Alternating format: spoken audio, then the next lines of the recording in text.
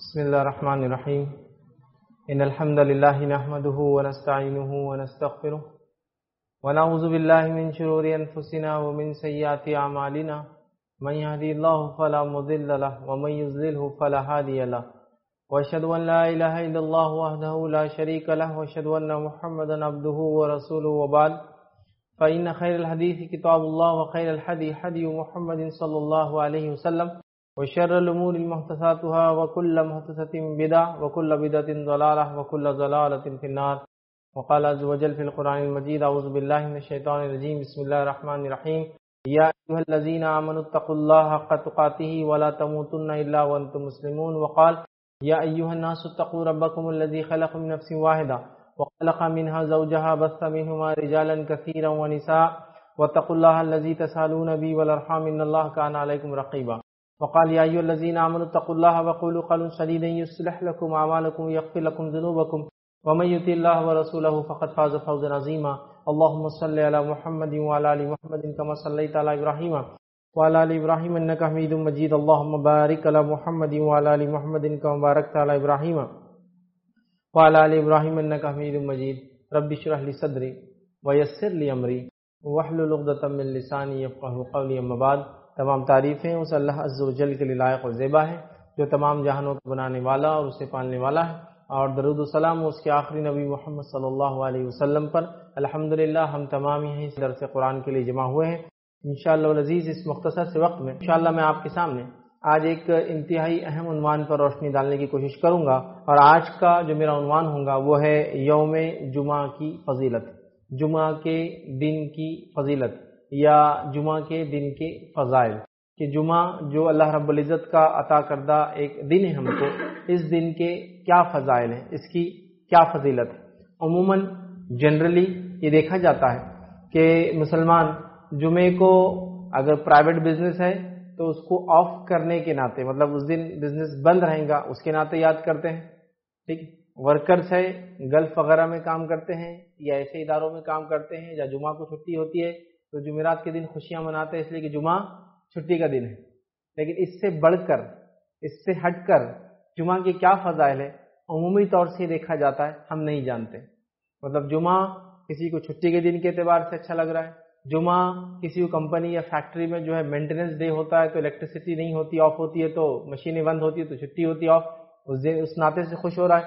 جمعہ golf countries کے اندر چونکہ چھٹی ہوتی ہے، ٹھیک ہے، جمعہ ہفتہ آج کل ہوتی ہے، کسی زمانے میں جمعرات اور جمعہ ہوا کرتی تھی تو وہ لوگ اس اعتبار سے بہرحال خوش ہو رہے ہیں.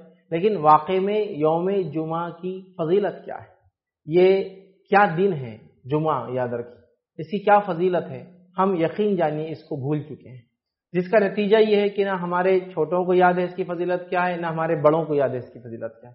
جس کا نتیجہ یہ ہے کہ زیادہ سے زیادہ جمعے کو اگر یاد بھی کیا جاتا ہے تو وہ جمعہ کی نماز کے اعتبار سے یاد کیا جاتا ہے، اور اس کا بھی حال یہ ہے کہ سب سے آخر میں جب امام صاحب وآخر دعوانا الحمدللہ رب العالمین یا تو یہاں ختم کرتے ہیں یا پھر قرآنی کسی آیت پر یا خطبے کی کسی خاص الفاظ پر جو کہ عموماً اس پر وہ خاتمہ کرتے ہیں اپنے خطبے کا، جب وہ الفاظ ہمارے کان میں پڑتے ہیں تب دوڑے دوڑے ہم بھاگتے جمعہ کے صفوں میں شامل ہوتے ہیں. آ کے سب سے آخر میں جہاں جگہ ملتی ہے وہاں بیٹھنا پسند کرتے ہیں، فوراً نماز جمعہ ادا کرتے ہیں اور اس کے نکل کر چلے جاتے اور سمجھتے ہیں جمعے کا حق ادا ہو گیا. جمعہ مطلب ایک نماز ہے، اور جمعے کا دن اس کی فضیلت کیا ہے ہمیں نہیں پتا. زیادہ سے زیادہ یا تو چھٹی ہے تو اس کو انجوائے کر رہے ہیں، یا سیکنڈ جمعہ کی نماز کے تعلق سے کچھ علم ہے تو بس جمعہ کی نماز پڑھ رہے ہیں. ٹھیک ہے، خطبہ سب غائب ہے اس کے اندر. حالانکہ جمعے کی نماز کو جو تقصیر کیا گیا، شارٹ کیا گیا، وہ اسی لیے شارٹ کیا گیا کہ ظہر نہیں، جمعہ کے دن جمعہ ہوتی ہے اس لیے کہ وہاں خطبہ ہوتا ہے، خطبے کی وجہ سے 2 رکعتیں کم ہیں اس کے اندر یاد رکھیں. لیکن بہرحال خطبہ تو یہیں چھوڑ دیا، تو گویا جمعے کی ایکچوئل مسئلہ یہ کہ ہم کو اہمیت نہیں پتا ہے، اس کی وجہ سے سارے پرابلمز کھڑے ہوتے ہیں. تو آئیے چند باتیں آج جمعے کی فضیلت کے تعلق سے رکھنے کی کوشش کروں گا. یقیناً مکمل فضائل رکھنا ممکن نہیں ہوں گے میرے لیے، جو کچھ میرے نظروں سے گزرا، جو کچھ میں جمع کر پایا وہ چیزیں میں آپ کے سامنے رکھنے کی کوشش کر رہا ہوں. حالانکہ جمعہ کی فضیلت اس سے کئی گنا انشاءاللہ زیادہ ہے، لیکن جو باتیں میری سمجھ میں آئی، جو میری نظروں سے گزری، وہ باتیں میں آپ کے سامنے رکھنے کی کوشش کرتا ہوں یاد رکھیں. آئیے سب سے پہلی چیز تو اللہ رب العزت قرآن میں فرماتا ہے سورہ قصص کی آیت نمبر 68 میں بیان کرتا اور فرماتا اور کہتا ہے وَرَبُّكَ يَخْلُقُ مَا يَشَاءُ وَيَخْتَارُ، اللہ فرماتا اور کہتا ہے اور تیرا رب پیدا کرتا ہے جو چاہتا ہے اور چن لیتا ہے۔ اللہ تعالیٰ جو چاہتا ہے پیدا کرتا ہے اور اس میں سے سلیکٹ کر لیتا ہے، چن لیتا ہے۔ مطلب اللہ تعالیٰ نے جو چاہا اپنی مخلوقات میں پیدا کیا اور اس کے بعد ان میں سے جس کو چاہا اس کو پسند کیا، سلیکٹ کر لیا۔ ٹھیک، یہ بات میں کیوں رکھ رہا ہوں؟ اس لیے کہ اللہ رب العزت نے کئی انسان پیدا کیے، اربوں اور خربوں انسان پیدا کیے، لیکن ان میں سے کچھ کو اللہ نے چن لیا۔ وہ اللہ کے چنندہ لوگ تھے جن کو مصطفیٰ کہا جاتا ہے، the selected one, the chosen one. اور وہ کون تھے؟ انبیاء علیہ السلام۔ وہ بھی انسان ہیں، وہ بھی مرد ہیں، لیکن تمام مردوں پر ان کی فضیلت ہے، اس لیے کہ اللہ کا سب سے بڑا احسان کسی انسان پہ جو ہوتا ہے، علماء لکھتے وہ یہ ہے کہ اللہ اس کو نبوت کے لیے چن لے۔ تو چوزن ون ہے، دا سلیکٹڈ ون ہے، تو اللہ نے ان کو چن لیا۔ تو انسانوں میں کچھ کو چن لیا، ان کی فضیلت بیان کر دی۔ انبیاءوں کی فضیلت تمام انسانیت بھی مل جائے تو ایک نبی کے درجے کو نہیں پہنچ سکتی، تمام انسانیت کی نیکیاں ملا لی جائے تو بھی ایک نبی کی نیکیوں کو نہیں پہنچ سکتی۔ ٹھیک ہے، تو یہ ان کا مقام، یہ ان کا مقام۔ انبیاء کے بعد پھر انسانوں میں سے کسی کو چنا تو وہ ہے جو انبیاء کے پیروکار بنے، جن کو حوارین یا صحابہ کہا جاتا ہے۔ تو ان کو بھی سلیکٹ کر لیا، ان کو بھی چوز کر لیا، اور جب ان کو سلیکٹ کر لیا، ان کو چوز کر لیا، تو ان کا مقام کیا ہے وہ بھی ہم جانتے ہیں کہ نبی اکرم صلی اللہ علیہ وسلم فرماتے ہیں اگر تم میں کا ایک احد پہاڑ کے برابر بھی خرچ کر دے اور میرا ایک صحابی ایک مد یا آدھا مد یا ایک مٹھی یا آدھا مٹھی عام زبان میں کہوں اگر جو بھی صدقہ کر دے تو اس کے برابر تم نہیں پہنچ سکتے۔ سمجھ رہا؟ تو یہ ہے صحابہ کا مقام۔ تو اسی طرح اللہ رب العزت نے مختلف چیزیں پیدا کی، سال بنایا، مہینے بنائے، دن بنائے، تو ان میں بھی سلیکٹ کر لیا۔ سال بنایا تو گناہوں کے معافی کی اور نیکی کے اضافے کے اعتبار سے رمضان دے دیا۔ اسی طرح دن بنائے تو دنوں کے اندر جمعہ کو چن لیا۔ تو اللہ تعالیٰ اپنی مخلوق کو پیدا کرتا ہے اور جس کو چاہتا ہے چن لیتا ہے۔ تو اسی طرح جیسا انسانوں میں لوگوں کو چنا وہ انبیاء بن گئے، ان کے بعد لوگوں کو چنا جو صحابہ بن گئے، اسی طرح اللہ رب العزت نے مہینے بنائے، دن بنائے، سال بنائے، اور دنوں میں بھی کچھ دنوں کو سلیکٹ کر لیا اور چن لیا۔ یاد رکھیں، اب ان دنوں کو چونکہ اللہ رب العزت نے چن لیا، سلیکٹ کر لیا، وہ چوزن ہو گیا۔ یاد رکھیے، اور اللہ یہ کرتا ہے، یاد رکھیے اللہ جس کو چاہتا ہے، جب چاہتا ہے، جیسے چاہتا ہے فضیلت دیتا ہے۔ تو اللہ سبحانہ و تعالیٰ کی طرف سے جمعہ چوزن و سلیکٹڈ ہے۔ یاد رکھیں، انسانوں میں سے یا پورے انسان مل کے یا پورے مسلمان مل کے کسی چیز کو فضیلت نہیں دے سکتے۔ تو یہ اللہ کا فضل ہے کہ اس نے کچھ دنوں کو چنا تاکہ اس میں انسان نیکیاں کرے اور گناہوں سے اپنے آپ کو بچائے یا اپنے گناہوں کی معافی مانگے یا اپنے گناہوں کی معافی کروائے۔ تو انہی چوزن، انہی سلیکٹڈ دن میں سے اللہ تعالیٰ نے جو ہفتے میں چنا وہ دن کون سا ہے؟ جمعہ کا دن ہے۔ یاد رکھیے، تو اللہ تعالیٰ اپنی مخلوق میں سے جس کو چاہتا ہے فضیلت دیتا ہے، چاہے وہ انسان ہو، چاہے وہ کسی اور مخلوق کی بات ہو، چاہے وہ کسی دن کی بات ہو، یا چاہے کوئی اور چیز زیادہ کی وہ دیتا ہے۔ اسی طرح انسانوں کے لیے یہ چیز اہم ہے، مومنوں کے لیے یہ چیز اہم ہے کہ جب اللہ کسی چیز کو فضیلت دیتا ہے اس کو غنیمت جان کے اس کو انکیش کر لے، اس کا فائدہ اٹھا لے۔ رمضان کو فضیلت دی، فائدہ اٹھا لو، اپنے گناہوں کی معافی کرا لو، نیکیوں میں اضافہ کر لو، اتنا کر لو کہ مغفرت کرا لو اپنے رب سے۔ جمعہ دے دیا، غنیمت جان لو، خوب اعمال کرو، اچھے سے اچھے نیکیوں میں اضافہ کرو، گناہوں کی معافی اللہ رب العزت خوب منوا لو، تو رب کو منوا لو اس دن۔ ٹھیک ہے، تو اللہ سبحانہ تعالیٰ نے فضیلت دی ہے۔ ہمارا کام ہے ان فضائل کو سمجھ کے اس پہ عمل کر کے نیکیوں میں اضافہ کریں، ان دنوں میں، ان مہینوں میں، ان ایام میں، ان جگہوں پر۔ جیسے مکے کو اللہ نے فضیلت دے دی ہے نا، تو ان جگہوں پر، ان دنوں میں جا کر اپنا فائدہ اٹھا لے، نیکیوں میں اضافہ کر لے، گناہوں سے اپنے آپ کو بچا لے اور گمراہ زندگی کو تبدیل کر کے ہدایت یافتہ بن جائے۔ یہ تمام کام ہم کو کرنا ہے، یاد رکھیے۔ تو اللہ رب العزت نے جمعہ کو چن لیا، جیسے وہ چنتا ہے اس کی اپنی مرضی سے، اور جب وہ کسی چیز کو چن لیتا ہے ہمارا کام ہے اس کے فضائل کا فائدہ اٹھائے اور ان دنوں میں اللہ سے توبہ کر کے، استغفار کر کے اپنی گناہوں کی معافی کرے، اور یہی عقل مند انسان کی پہچان ہے۔ صحیح مسلم کی روایت ہے، نبی اکرم صلی اللہ علیہ وسلم فرماتے اور کہتے ہیں، حدیث کے الفاظ سنیے، اللہ تعالیٰ نے ان لوگوں کو جو ہم سے پہلے تھے جمعے سے گمراہ کر دیا۔ جمعہ بڑا اسپیشل ہے، یاد رکھیے۔ ہم سے پہلے کے جو لوگ تھے جمعے کے ذریعے اللہ نے ان کو گمراہ کیا۔ شاید وہ لوگ جمعے کی اہمیت سمجھ نہیں پائے، جمعہ دیا گیا قبول نہ کیا ہو، جمعہ دیا گیا منمانی کر کے کوئی اور دن پسند کیا گیا ہوتا ہے نا، جیسا کہ یہود کو اللہ رب العزت آپشن دیتا ہے اور وہ آپشن کو غلط آپٹ کرتے ہیں ہمیشہ۔ اللہ کہتا ہے قربانی کر دو جانور کی، کتنے بہانے بناتے ہیں اننیسیسریلی، پھر مشکل ہو جاتی ہے قربانی، ہے نا۔ سو پورا واقعہ ہے، سورہ بقرہ پڑھیے۔ تو ان کی عادت تھی، تو جمعہ دیا گیا ہوں گا، ہو سکتا خود سے کچھ بولا ہوں گا، یہ نہیں یہ چلے گا، یا ہو سکتا اس کا فائدہ نہ اٹھا کے آزمائش میں پڑ گئے ہو۔ تو اللہ کے رسول صلی اللہ علیہ وسلم فرما رہے ہیں مطلب پچھلی قوموں کو یہ ملا تھا، فائدہ نہیں اٹھا سکی، امت مسلمہ جمعہ کے ساتھ خاص ہے، جیسا اس کا امت کا نبی خاص ہے، یہ امت خاص ہے، تو اس امت کو دیا گیا دن بھی خاص ہے۔ تو نبی اکرم صلی اللہ علیہ وسلم فرماتے ہیں اللہ تعالیٰ نے ان لوگوں کو جو ہم سے پہلے تھے جمعے سے گمراہ کر دیا، تو یہودیوں کے لیے ہفتے کا دن مقرر کر دیا، پھر شاید جمعے کو فائدہ نہ اٹھا پائے یا منمانی کی تو ہفتہ دے دیا، اور پھر فرمایا اور کہا، اور عیسائیوں کے لیے اتوار کا دن مقرر کیا، پھر اللہ تعالیٰ نے ہمیں لے کر آیا، مطلب ہم لوگوں کو مسلمانوں کو اللہ تعالیٰ لے کے آئے، اور پھر آپ صلی اللہ علیہ وسلم نے فرمایا ہمیں لے کر آئے اور ہمیں جمعے کے دن سے راہ سمجھائی، جمعے کے دن کے ذریعے ہم کو ہدایت دی، یاد رکھیے اس دن کے ذریعے۔ تو گویا جمعہ بڑا اہم دن ہے، یاد رکھیے جمعہ بہت زیادہ امپورٹنس کا حامل ہے۔ جمعہ اس دن کو ہمیں چاہیے کہ صحیح ڈھنگ سے ہم منائیں، جمعہ اس دن ہم خوب سے خوب عبادت کریں، جمعہ اس دن جو جو سنت ہے اس پہ عمل کرنے کو، جمعہ اپنی مغفرت کے لیے اس کو طے کر لے، جمعہ خاص دعاؤں کے لیے ہم خاص کریں، جمعہ بہت سارے چیزوں کا اس میں اہتمام کرنا ہے، یاد رکھیے یہ بڑا اہم دن ہے، یاد رکھیے۔ ویسے جمعہ کہتے جمع سے لفظ آتا ہے چونکہ اس دن لوگ جمع ہونے والے ہیں، یہ قیامت قائم ہونے والا دن ہے جمع۔ ویسے بھی جمعہ میں لوگ مسجد میں جمع ہوتے ہیں، جامع مسجد وہاں بھی جمع ہوتے ہیں، لیکن جمعہ وہ دن ہے جس دن لوگ روز قیامت بھی جمع ہوں گے، چونکہ اس دن قیامت قائم ہوگی، سمجھ رہا؟ تو بہرحال جمع ہونے کا دن، چاہے وہ جمعہ کے دن نماز جمعہ کی شکل میں یا جمعہ کے دن قیامت آنے کے بعد انسانوں کے جمع ہونے کی شکل میں، ٹھیک؟ تو آپ سے فرمایا دوسری قومیں آزمائی گئی اس دن سے، ہمیں ہدایت دی گئی اس دن سے، لہٰذا اس دن کو ضائع نہ کرے۔ ہدایت مطلب خالی چھٹی کے حد تک خوش ہو رہے ہیں، یا جمعہ ہے تو ہالیڈے ہے تو منائیں گے، یا مینٹیننس ڈے ہے تو آج فری رہتے، نہیں، جمعہ بہت اہم ہے ایک مسلمان اور ایک مومن کے لیے، اس کو فائدہ اٹھائے، اس کو انکیش کیجیے، اس کے فضائل کو جو ہے خوب جو ہے ہم لوگ اپنائیں اور اس میں اپنے گناہوں کی اللہ سے معافی مانگے، ٹھیک؟ تو اللہ تعالیٰ نے اس عظیم ترین دن کو یاد رکھے ہمیں دیا اور اس کو بہت زیادہ خصوصیتوں کا حامل بنا دیا اس دن کو، جس کو ہم جمعہ کہتے ہیں۔ تو ہمیں مخصوص عبادتیں جو اس دن کے لیے خاص ہے کرنا چاہیے، عام عبادتیں بھی ہیں لیکن اس دن کی کچھ خاص ہے، کرنا چاہیے۔ اور اس دن کے اندر اللہ رب العزت نے جو دعوت دی ہے اس دن کے ذریعے، وہ کیا دعوت ہے؟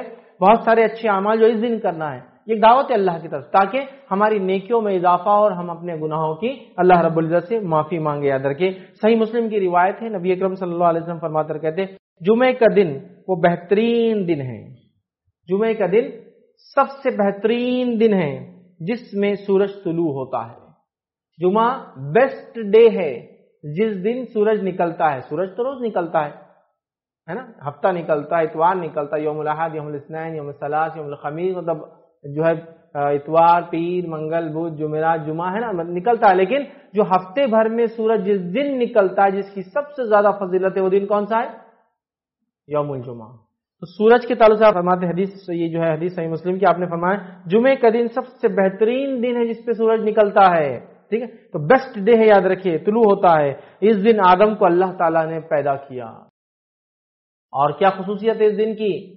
اس دن اللہ رب العزت نے آدم علیہ السلام کو پیدا کیا۔ دوسرا فرمایا اسی دن انہیں جنت میں داخل کیا، جنت میں بھی اسی دن یہ گئے، اور اسی دن انہیں اس سے نکالا گیا، جنت سے اسی دن یہ نکالے گئے۔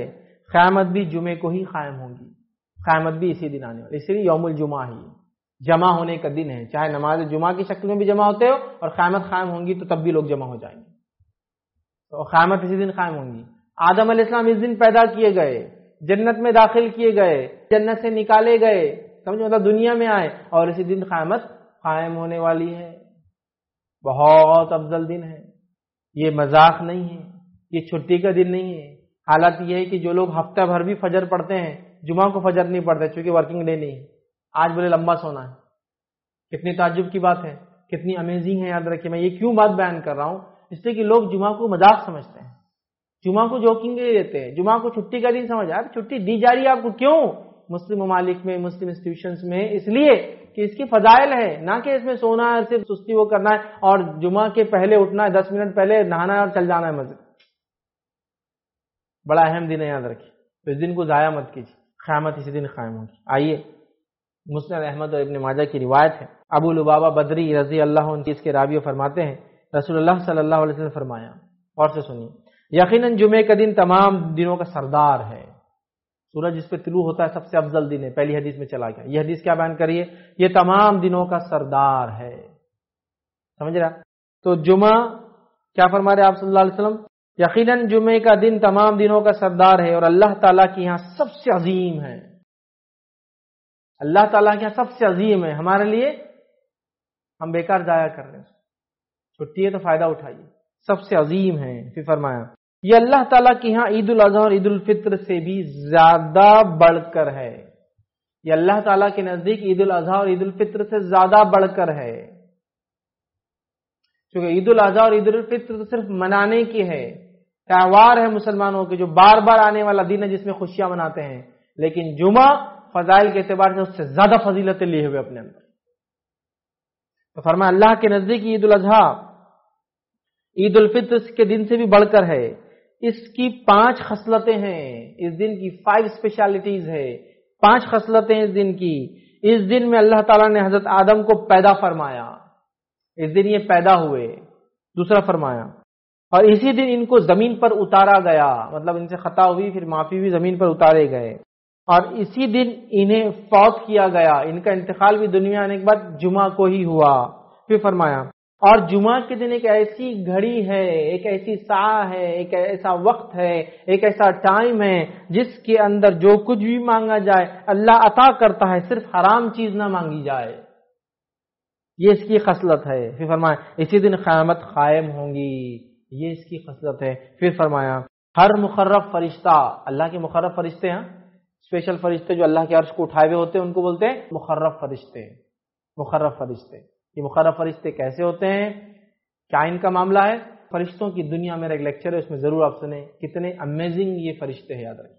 تو بہرحال ہر مقرب فرشتہ جو اللہ کے قریب ہوتا ہے اللہ کے عرش کو اٹھائے رہتا ہے یا اٹھائیں گا، اللہ کے عرش سے اس کا تعلق ہے۔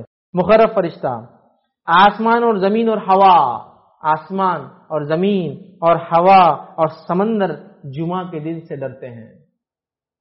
اللہ کا مقرب فرشتہ زمین اور آسمان، ہوا اور سمندر، مطلب زمین، آسمان، ہوا اور پانی، سب جمعہ کے دن سے ڈرتے جب یہ آتا ہے۔ کیوں؟ کیونکہ جمعہ کو قیامت قائم ہونے والی، تو وہ گھبرا جاتے، وہ ڈر جاتے اپنے رب سے، سمجھ رہا؟ اور مسلمان کا حال یہ سب سے زیادہ مست ہو کر پڑا ہوا ہے جمعہ کے دن۔ جو جمعہ کی مخصوص عبادتیں وہ تو غائب ہے، فرائض بھی اس دن چھوٹ جاتے ہیں، اس لیے کہ بولے ہفتہ بھر نماز پڑھانا میں نے فجر کی، جمعہ آج ایک چھٹی کا دن ہے، کیونکہ آفس رہتا جلدی 8 بجے تو اٹھ جا رہا، فجر ہو جا رہی، آفس نہیں آج تو فجر بھی نہیں ہے آج، سبحان اللہ۔ یہ تو اتنا عظیم دن ہے، یہ دنوں کا سردار ہے، سب سے افضل دن ہے جس پہ سورج طلوع ہوتا ہے۔ اس دن اللہ کے مقرب فرشتے زمین، آسمان، سمندر، ہر کوئی، ہوا، پانی سب ڈر رہے ہیں، کیونکہ اس دن قیامت قائم ہوگا۔ آدم علیہ السلام پیدا ہوئے، آدم علیہ السلام دنیا میں بھیجے گئے، آدم علیہ السلام اسی دن وفات پائے، اور ایک ایسی گھڑی ہے اس دن میں جس گھڑی میں جو دعا مانگی جائے رد نہیں ہوتی سوائے حرام چیز نہ مانگے، اور اس کے ساتھ ساتھ اس کی ایک اور فضیلت ہے، اسی دن قیامت قائم ہوگی اور ہر کوئی اس دن سے ڈرتا ہے اللہ کی مخلوق۔ صرف ابن آدم جو ہے مست ہے، جن اور انس نہیں سمجھ پا رہے کہ رب العزت نے کیا فضیلت کا حامل بنایا اس دن کو، اس کی فضیلت کو سمجھ کے اپنی زندگیوں کو ہم بدلیں۔ آئیے اب اس اوپر والی حدیث میں ایک جو نقطہ ہم کو اضافی ملا، اس سے پہلے کی حدیث میں بھی سیم تھا، آدم علیہ السلام پیدا کیے گئے، توبہ کیے، جنت میں ڈالے گئے، دنیا میں بھیجے گئے، انتقال ہوا اسی دن، یہ باتیں تو پتہ چل گئی ہم کو، لیکن ایک اضافی چیز تھی اس کے اندر، وہ یہ تھی اس میں ایک گھڑی آتی ہے، ایک ٹائم ہے جس میں مانگی گئی دعا اللہ رد نہیں کرتا سوائے حرام چیز نہ مانگی جائے۔ آئیے اس کے تعلق سے تھوڑی سی تفصیلات دیکھتے ہیں۔ ابو داؤد کی روایت ہے، نبی اکرم صلی اللہ علیہ وسلم فرمایا، کہا جمعہ کا دن 12 ساعت میں جو ہے 12 گھڑیاں اس کے اندر ہوتی ہے، 12 پارٹس جس کو بول لیجیے عام زبان میں، ٹھیک ٹھیک۔ تو اللہ کے رسول صلی اللہ علیہ وسلم فرماتے جمعہ کے دن میں 12 ساعت ہے، 12 گھڑیاں ہیں، 12 گھڑیاں ہیں یا 12 گھڑیوں کا ہوتا ہے۔ اس میں ایک گھڑی ایسی ہے کہ مسلمان اس گھڑی کو پا کر اللہ سے جو مانگتا ہے تو اللہ اسے ضرور دیتا ہے، لہذا اسے تم عصر کے بعد آخر گھڑی میں تلاش کرو۔ جمعہ کا دن 12 گھڑیوں میں آپ نے فرمایا تقسیم ہوتا ہے، اس میں ایک گھڑی ایسی ہے جس گھڑی کے اندر جو مومن دعا مانگتا ہے اللہ اس کی دعا کو رد نہیں کرتا ہے، اور اس گھڑی کو تم عصر کے بعد تلاش کرو، یہ آپ سے فرماتے ہیں، اور تم عصر کے بعد آخری گھڑی میں اس کو تلاش کرو۔ تو گویا جمعہ پورا دن ہے، پورے دن میں عصر کے بعد سے لے کر، اور ہم جانتے ہیں نا دن کب بدلتا ہے، تو میں سمجھ رہا ہوں علم ہوگا، دن مغرب سے بدلتا ہے اسلام میں، رات کے 12 بجے کے چکر میں مت جائیے، ٹھیک ہے، مغرب سے دن بدلتا ہے۔ اس کی دلیل کیا ہے؟ بہت زیادہ تفصیلات میں نہیں جاؤں گا۔ جب رمضان کا مہینہ آتا ہے تو پہلے کیا پڑھتے ہیں؟ تراویح، اور بعد میں روزہ رکھتے ہیں نا، تو مغرب ہوتے ہی چاند دکھ کیا رہی، رمضان شروع ہو گیا، اب تراویح ہوں گی آج، سمجھے آپ، ٹھیک ہے، تو مغرب سے شروع ہوتا ہے۔ اسی لیے جمعہ سے ایک دن پہلے کو اردو زبان میں کیا بولتے ہیں؟ جمعرات، جمعہ کی رات آنے والی ہے، آگاہ ہو جاؤ، ٹھیک ہے، اسی اس کو بولتے ہیں جمعرات، کہ جمعہ کی رات ابھی آ جاتی، یہ دن اہتمام کرو اس کا، ابھی سے پالو۔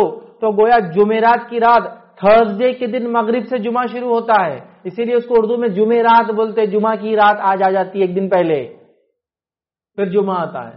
اب جمعہ کے دن عصر کے بعد آپ سے فرمایا اس کو تلاش کرو، تو جمعہ کے دن عصر کے بعد بولے تو دن کب ختم ہوتا ہے؟ مغرب میں، مغرب سے کیا لگیں گا؟ یوم السبت، ہفتہ لگ جائیں گا، سنیچر لگ جائیں گا، ٹھیک ہے، تو گویا عصر سے مغرب کے بیچ میں ہے۔ اس گھڑی میں مانگی گئی دعا کو اللہ رد نہیں کرتا سوائے حرام چیز نہ مانگی جائے، ڈن۔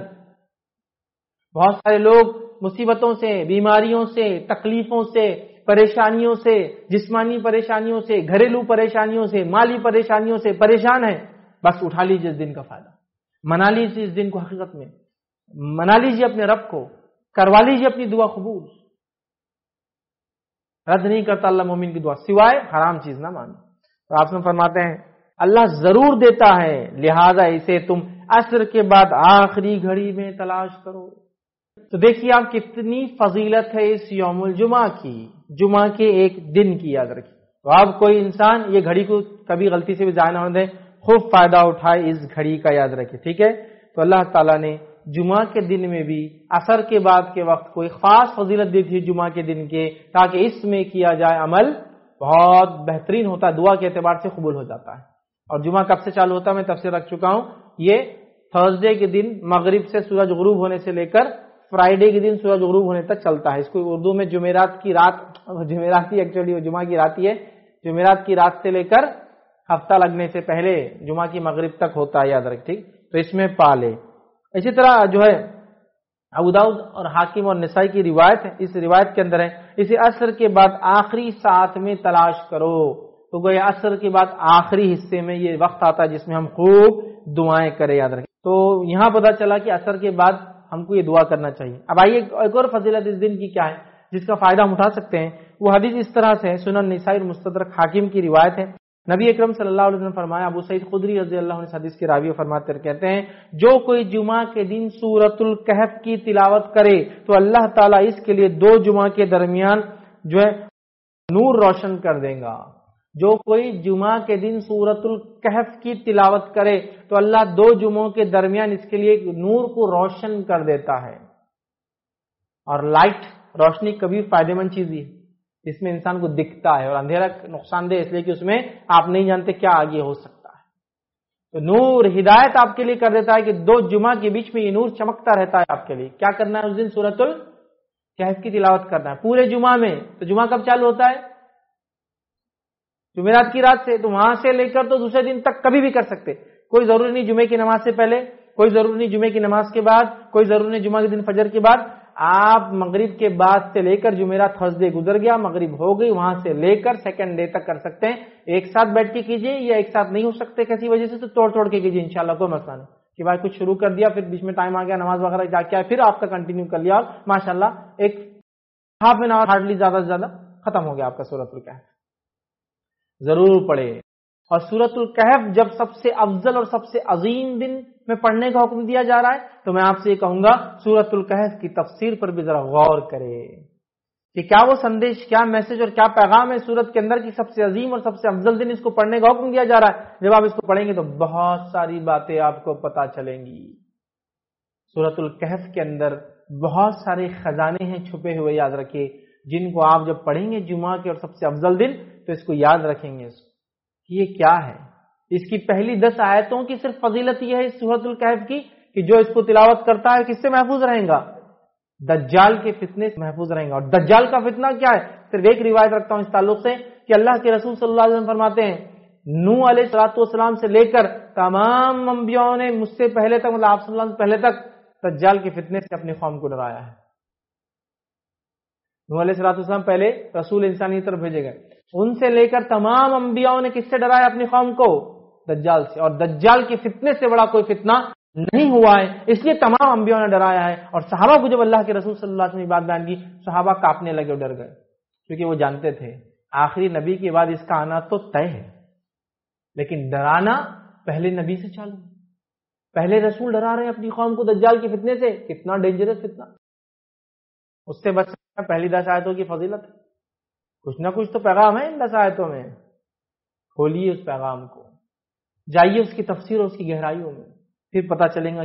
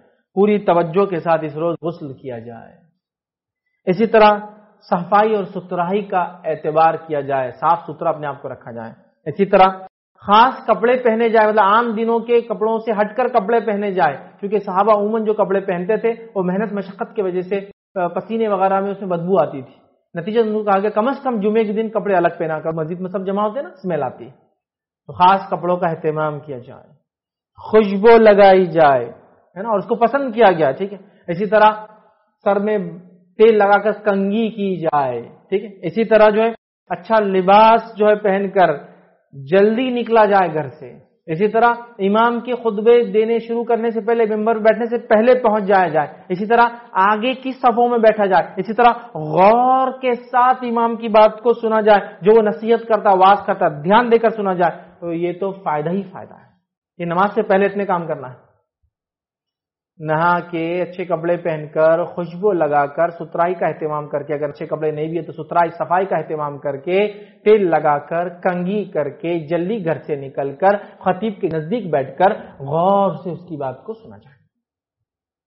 نماز سے پہلے اتنی تیاریاں ہیں، نماز پھر سمجھ رہا۔ اب میں نے حوالے نہیں دیا بہت ساری چیزوں کے، اس لیے کہ یہ احکام اور مسائل میں تفصیلات میں لے چکا ہوں، اس کا وقت نہیں، سمجھا۔ یہ سب کرنا ہے، پھر خطیب کے سامنے آپ بیٹھ گئے، صحیح بخاری کی روایت ہے، ابو ہریرہ رضی اللہ عنہ فرماتے ہیں اور کہتے ہیں جو جلدی آئے اس کے بارے میں، کیونکہ وہ پہلے کی تیاری احکام اور مسائل کی ہے، اس لیے میں اس کو چھیڑ نہیں رہا ہوں، کیونکہ فضائل ہم دیکھ رہے ہیں صرف۔ کیا فرماتے سنیے، جو جمعہ کے دن غسل جنابت جیسا غسل کرے، اب یا تو غسل جنابت کرے یا جیسا کرے اس جیسا غسل کرے، ٹھیک، پھر پہلی سات میں مسجد میں آ جائے، ایک دم اول وقت میں مسجد میں آ جائے، تو جیسے اس نے ایک اونٹ کی قربانی اللہ کی راہ میں دی ہے، اور جو دوسری سات میں آئے گا گویا اس نے ایک جو ہے بیل کی قربانی بہرحال اس کے اندر دی، ٹھیک ہے، اور جو تیسری گھڑی میں آئے گا تو جیسے اس نے ایک سینگوں والے مینڈے کی قربانی پیش کی، اور جو چوتھی سات میں آئے گا گویا اس نے ایک مرغی کی قربانی دی، اور جو پانچویں سات میں آئے گا جیسے اس نے ایک انڈے کی قربانی کے لیے پیش کیا۔ جب امام نکل پڑے، ٹھیک، تو فرشتے حاضر ہو کر ذکر کی سماعت کرتے ہیں۔ جب امام نکل پڑے مطلب آ کر ممبر پہ کھڑا ہو جائے تو پھر فرشتے آ کر اس کی بات کو سننے لگتے ہیں۔ اس لیے حدیث میں کہ جب تم نماز کو آتے ہو تو فرشتے مسجد پہ بیٹھ کر رجسٹر میں اندراج کرتے رہتے کون کون آیا، لیکن جیسے خطیب نے خطبہ شروع کیا وہ لکھنا کے رجسٹر بند کر کے جا کے خطبہ سننا شروع کر دیتے ہیں، وہ خطبہ سننا شروع کر دیتے ہیں۔ کب؟ جب خطیب بولنا شروع کر دیتا ہے اور رجسٹر کو بند کر لیتے ہیں۔ تو میرے بھائیوں، خطیب کی خطبہ شروع کرنے سے پہلے موجود رہو، خطیب کے خطبہ شروع کرنے سے پہلے موجود رہو جمعے کے دن، تاکہ رجسٹر کلوز ہونے سے پہلے نام لکھ دیا جائے، اندراج ہو جائے۔ سمجھ رہے آپ کتنا اہم ہے؟ دنیا کی کوئی لسٹ لگتی ہے ایگزام کی، کتنا تڑپ تڑپ کے اپنا نام ڈھونڈتے ہیں اس میں، یہ رجسٹر میں ہمارا نام ہو کہ ایوری جمعہ ایوری فرائیڈے فرشتے ہمارا نام لکھتے ہو۔ کب ہوگا وہ؟ خطیب کی خطبہ شروع کرنے سے پہلے مسجد پہنچنا۔ جو پہلے صف میں پہنچے تو واہ واہ واہ، جو دوسری پھر کیا لینا، آگے حدیث میں اس کی فضائل، اونٹ کی قربانی، بیل کی قربانی، مینڈے کی قربانی، مرغی کی قربانی، انڈے کی، وہ تو آ گیا، لیکن ابھی رجسٹر بند نہیں ہوا، ابھی خطیب آنے سے پہلے تک صفیں بھرتی رہتی ہے، مسجد پہلے بھرنا چاہیے۔ یہ کتنی افسوس بات ہے امت مسلمہ کے لیے، اتنا افضل دن دیا گیا اور اس دن بھی آخر میں ہم لیٹ جانا پسند کرتے ہیں، خطبہ شروع ہونے کے بعد جانا پسند کرتے ہیں، اور کچھ لوگوں کا تو عادت یہ ہے کہ وہ یہ الفاظ سنتے جب خطیب بولتا ہے، الگ الگ خطبوں کے الگ الگ خطیبوں کے الگ انداز ہوتے، خاتمے کے وہ خاتمے کا الفاظ سنتے رہے، امام صاحب یہ پڑھ رہے کیا، ان اللہ و ملائکتہ ختم ہو رہا، بھاگو، یہ ٹائم آ گیا اپنے آپ مسجد میں گھسنے کا، ٹھیک، یا پھر کئی جگہ ان اللہ یأمر بالعدل والاحسان وایتاء ذی القربى، بھاگو، ختم ہو رہا خطبہ، اب اپنا نمبر آنے کا ٹائم ہے، مطلب رجسٹر بند ہو کے پتہ نہ کتنا ٹائم ہوا، خطیب اٹھا ہے مطلب نماز کے لیے۔ حدیث میں ہے کہ جب اٹھ کے ممبر پہ آ رہا ہے تو فرشتے آ کے سننا شروع کر دیتے اس کی واضح نصیحت کو، اور مسلمان بول رہا ہے فرشتوں تم ہی سن لو، تم کو ضرورت ہے اس کی، ہم کو کہاں ضرورت ہے، جن کے لیے ہے وہ نہیں سن رہے، اور آخر میں دوڑتے ہوئے آ رہے رس بیٹھ گئے، ہاں بالکل مل گیا جمعے کا ثواب۔ خطیب کے ممبر چڑھنے سے پہلے مسجد میں داخل ہونا انشاءاللہ، کوشش کرنا اول پہلی صف، دوسری صف، تیسری صف، چوتھی صف، پانچویں صف، چلو نہیں بھی ہوا تو خطیب کے ممبر سے بیٹھنے سے پہلے جانا انشاءاللہ، تاکہ کم از کم رجسٹر میں نام اندراج ہو جائے، رجسٹرڈ ہو جائے ہمارا نام، ورنہ فرشتے پھر رجسٹر بند کر کے خطبہ سنتے ہیں، ٹھیک ہے۔ تو یہ حدیث میں بھی آ گیا کہ فرشتے پھر امام کے کھڑے آنے سے پہلے، نکلنے سے پہلے، مطلب ممبر پہ کھڑے ہونے سے پہلے، پھر جب کھڑے ہو جاتا ہے تو اس کی بات کو سننے کے لیے جمع ہو جاتے ہیں، ٹھیک۔ اسی طرح ابو داؤد اور حاکم کی روایت ہے، سمرہ بن جندب رضی اللہ عنہ فرماتے اور کہتے ہیں نبی اکرم صلی اللہ علیہ وسلم نے فرمایا جمعے کے دن حاضر ہو کر امام کے قریب بیٹھو، جمعے کے دن حاضر ہو کر کہاں بیٹھو؟ امام کے قریب بیٹھو۔ اب ہمارا کیا معاملہ ہے؟ جمعے کے دن آگے سمجھو غلطی جلدی، ارے اتنی جلدی آ گیا آج میں، سب سے آخر میں مسجد کے کونے میں ٹیکا لے کے بیٹھنے کا اپنے، ایک دم آخر، اور کوئی آگے جاؤ، آپ آگے جاؤ، اور وہ پیچھے بیٹھنے والا سب کو آگے کرتا کیونکہ وہ ایسا سمجھتا میرا میدان ہے، پورا جمعہ خطبہ ڈسٹرب کر رہا ہے، سب پیچھے بیٹھا ہے۔ اب غور سے سنی حدیث، بہت اہم حدیث ہے، بہت اہم۔ جمعے میں حاضر ہو کر امام کی قریب بیٹھو، سنو آگے غور سے سنو، جمعے کی فضیلت صرف جان لو اس حدیث، بیٹھو۔ آدمی مسلسل پیچھے ہٹتا رہتا ہے جمعے میں، آپ نے فرمایا آدمی مسلسل پیچھے ہٹتا رہتا ہے جمعے میں، حتیٰ کہ اگر جنت میں بھی داخل ہوگا تو پیچھے ہی اللہ رکھیں گا، اس کو آگے نہیں لے جائیں گے۔ جمعہ میں پیچھے رہنے والا جنت میں پیچھے رہیں گے۔ آدمی مسلسل پیچھے ہٹتا رہتا جمعے میں، ابھی پہلی صف میں آ رہا، پھر تھوڑا جانتا 2-3 صف بھی چلتا، پھر جانتا 10ویں صف میں گھر چلتا، پھر جانتا امام صاحب خطبہ شروع ہونے کے بعد بھی گھر چلتا، پھر ختم ہوتے وقت بھی گھر تو چلتا، پھر ایک رکعت چھوٹی بھی تو چلتا، اپنے کو آخر میں جانا ہے یا جلدی جا کے بھی آخر میں بیٹھنا ہے۔ آدمی جمعہ میں پیچھے ہٹتا رہتا ہے، پیچھے ہٹتا رہتا ہے، پیچھے ہٹتا رہتا ہے، حتیٰ کہ نبی اکرم صلی اللہ علیہ وسلم فرماتے ہیں اگر جنت میں بھی گیا تو پیچھے ہی رہیں گا، اللہ آگے نہیں بھیجے گا۔ اور آپ سب کو پتا ہے، مجھے بھی پتا ہے، جنت کے اندر آگے والے حصے میں بڑے بڑے لوگ رہنے والے ہیں، ہر سٹی کے پرائم اسپاٹ سے بڑے بڑے لوگ رہتے ہیں، سٹی سینٹر سے مالدار قسم کے لوگ رہتے ہیں، تو جنت کے بیچ والے حصے میں، اور اس میں بھی سب سے بیچ اور سب سے اونچے حصے میں نبی اکرم صلی اللہ علیہ وسلم، اس کے بعد دیگر انبیاء، اس کے بعد ان کے اصحاب، ان کے بعد ان کو محبت کرنے والا حدیث ہے نا، جو جس سے دنیا محبت کر رہا اس کے ساتھ رہیں گا، پھر اس کے بعد اللہ کے جو ہے صدیقین، اس کے بعد شہداء، صالحین، پھر اللہ کے نیک بندے، اولیاء جن کو کہتے ہیں، پھر ان سے کم نیک، ان سے کم نیک، ان سے کم نیک، ان سے کم، تو لاسٹ میں سب سے آخر میں آنے والا۔ جمعہ میں پیچھے رہنا جنت میں پیچھے رہنے کا سبب ہے۔ اچھا، یہ باتیں دونوں کے لیے ہو رہی ہے، مرد اور عورتوں کیا؟ اب جمعہ بولے تو عورتیں بول رہی کیا آج ٹاپک لے لیا، ہمارا تو کوئی حصہ ہی نہیں۔ یہ آپ کے لیے بھی ہے میری ماں بہنوں، جمعہ تمہارے لیے بھی ہے، اور تمہارے لیے بھی جمعہ اتنی ہی اہمیت کو لے کر آتا ہے جتنی مردوں کے لیے لے کر آتا ہے۔ کتنی افسوس و صد افسوس کی بات ہے کہ امت مسلمہ کی عورتیں جمعہ ہی نہیں پڑھتی، کہاں سے پڑھیں گی؟ جمعہ کو جاتی نہیں۔ حالانکہ یہ بات بھی میں رکھ رہا ہوں آپ کے سامنے، حالانکہ جمعہ کی نماز ان کے لیے اگر وہ نہ بھی پڑھے تو گناہگار نہیں ہوتی، یاد رکھیے یہ بات طے ہے، کیونکہ حدیث میں جمعہ 5 لوگوں کے لیے معاف ہے، میں مان رہا ہوں اس چیز کو، عورت کے لیے معاف ہے، غلام کے لیے معاف ہے، بیمار کے لیے معاف ہے، مسافر کے لیے معاف ہے، اور بچوں کے لیے، نابالغ بچوں کے لیے معاف ہے، ٹھیک ہے، سمجھ گئے۔ لیکن جمعہ کا خطبہ اور واعظ و نصیحت کی جگہ کہاں ہے تمہارے پاس حاصل کرنے؟ تو کم از کم یہ تو حاصل کر لو، کہاں ہے اور موقع بتاؤ؟ عیدین میں نہیں جاتی ہو، جمعہ میں نہیں جاتی ہو، فضائل بھی ہے، دیکھو جو جائیں گا تو فضائل پائیں گا، جو نہیں جائیں گا تو مستثنا عورتیں، مردوں کے لیے نہیں ہے، مردوں کو تو جانا ہی ہے، ہاں بیمار مرد ہو، مسافر مرد ہو تو اس کے لیے بھی جمعہ معاف ہے، عورت ہے معاف ہے، لیکن گئے تو فضائل بھی تو ہے۔ دنیا کے اندر اگر ایک چیز پہ خریداری پر چھوٹا سا 10 روپے کا آفر آ جائے تو شوہر کی مت مار دیتی عورتیں، دیکھو میں نے 1000 روپے کا کپڑا لائی، 1000 روپے کا کپڑا کہیں بولا تم نے بیگم 1000 روپے کا؟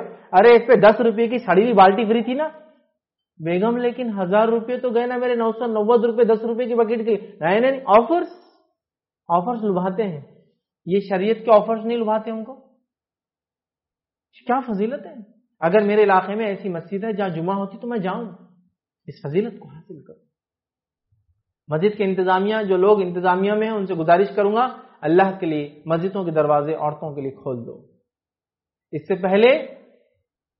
پہلے کہ وہ کھلا لے، کھول دو۔ زمانہ بہت بدل چکا ہے، اب منمانی مردوں نے جو کر لی نا اپنی سوچ کے اعتبار سے تمہاری نہیں چلنے والی۔ اگر تم شریعت کے جو دیے ہوئے حقوق نہیں دو گے، یہ اپنے حقوق چھین کر لیں گی، پھر ان کی کون مدد کر کے تمہارا نقصان کرے گا؟ اس سے پہلے یہ حالات آئے، دے دو جو ان کا حق ہے ان کو۔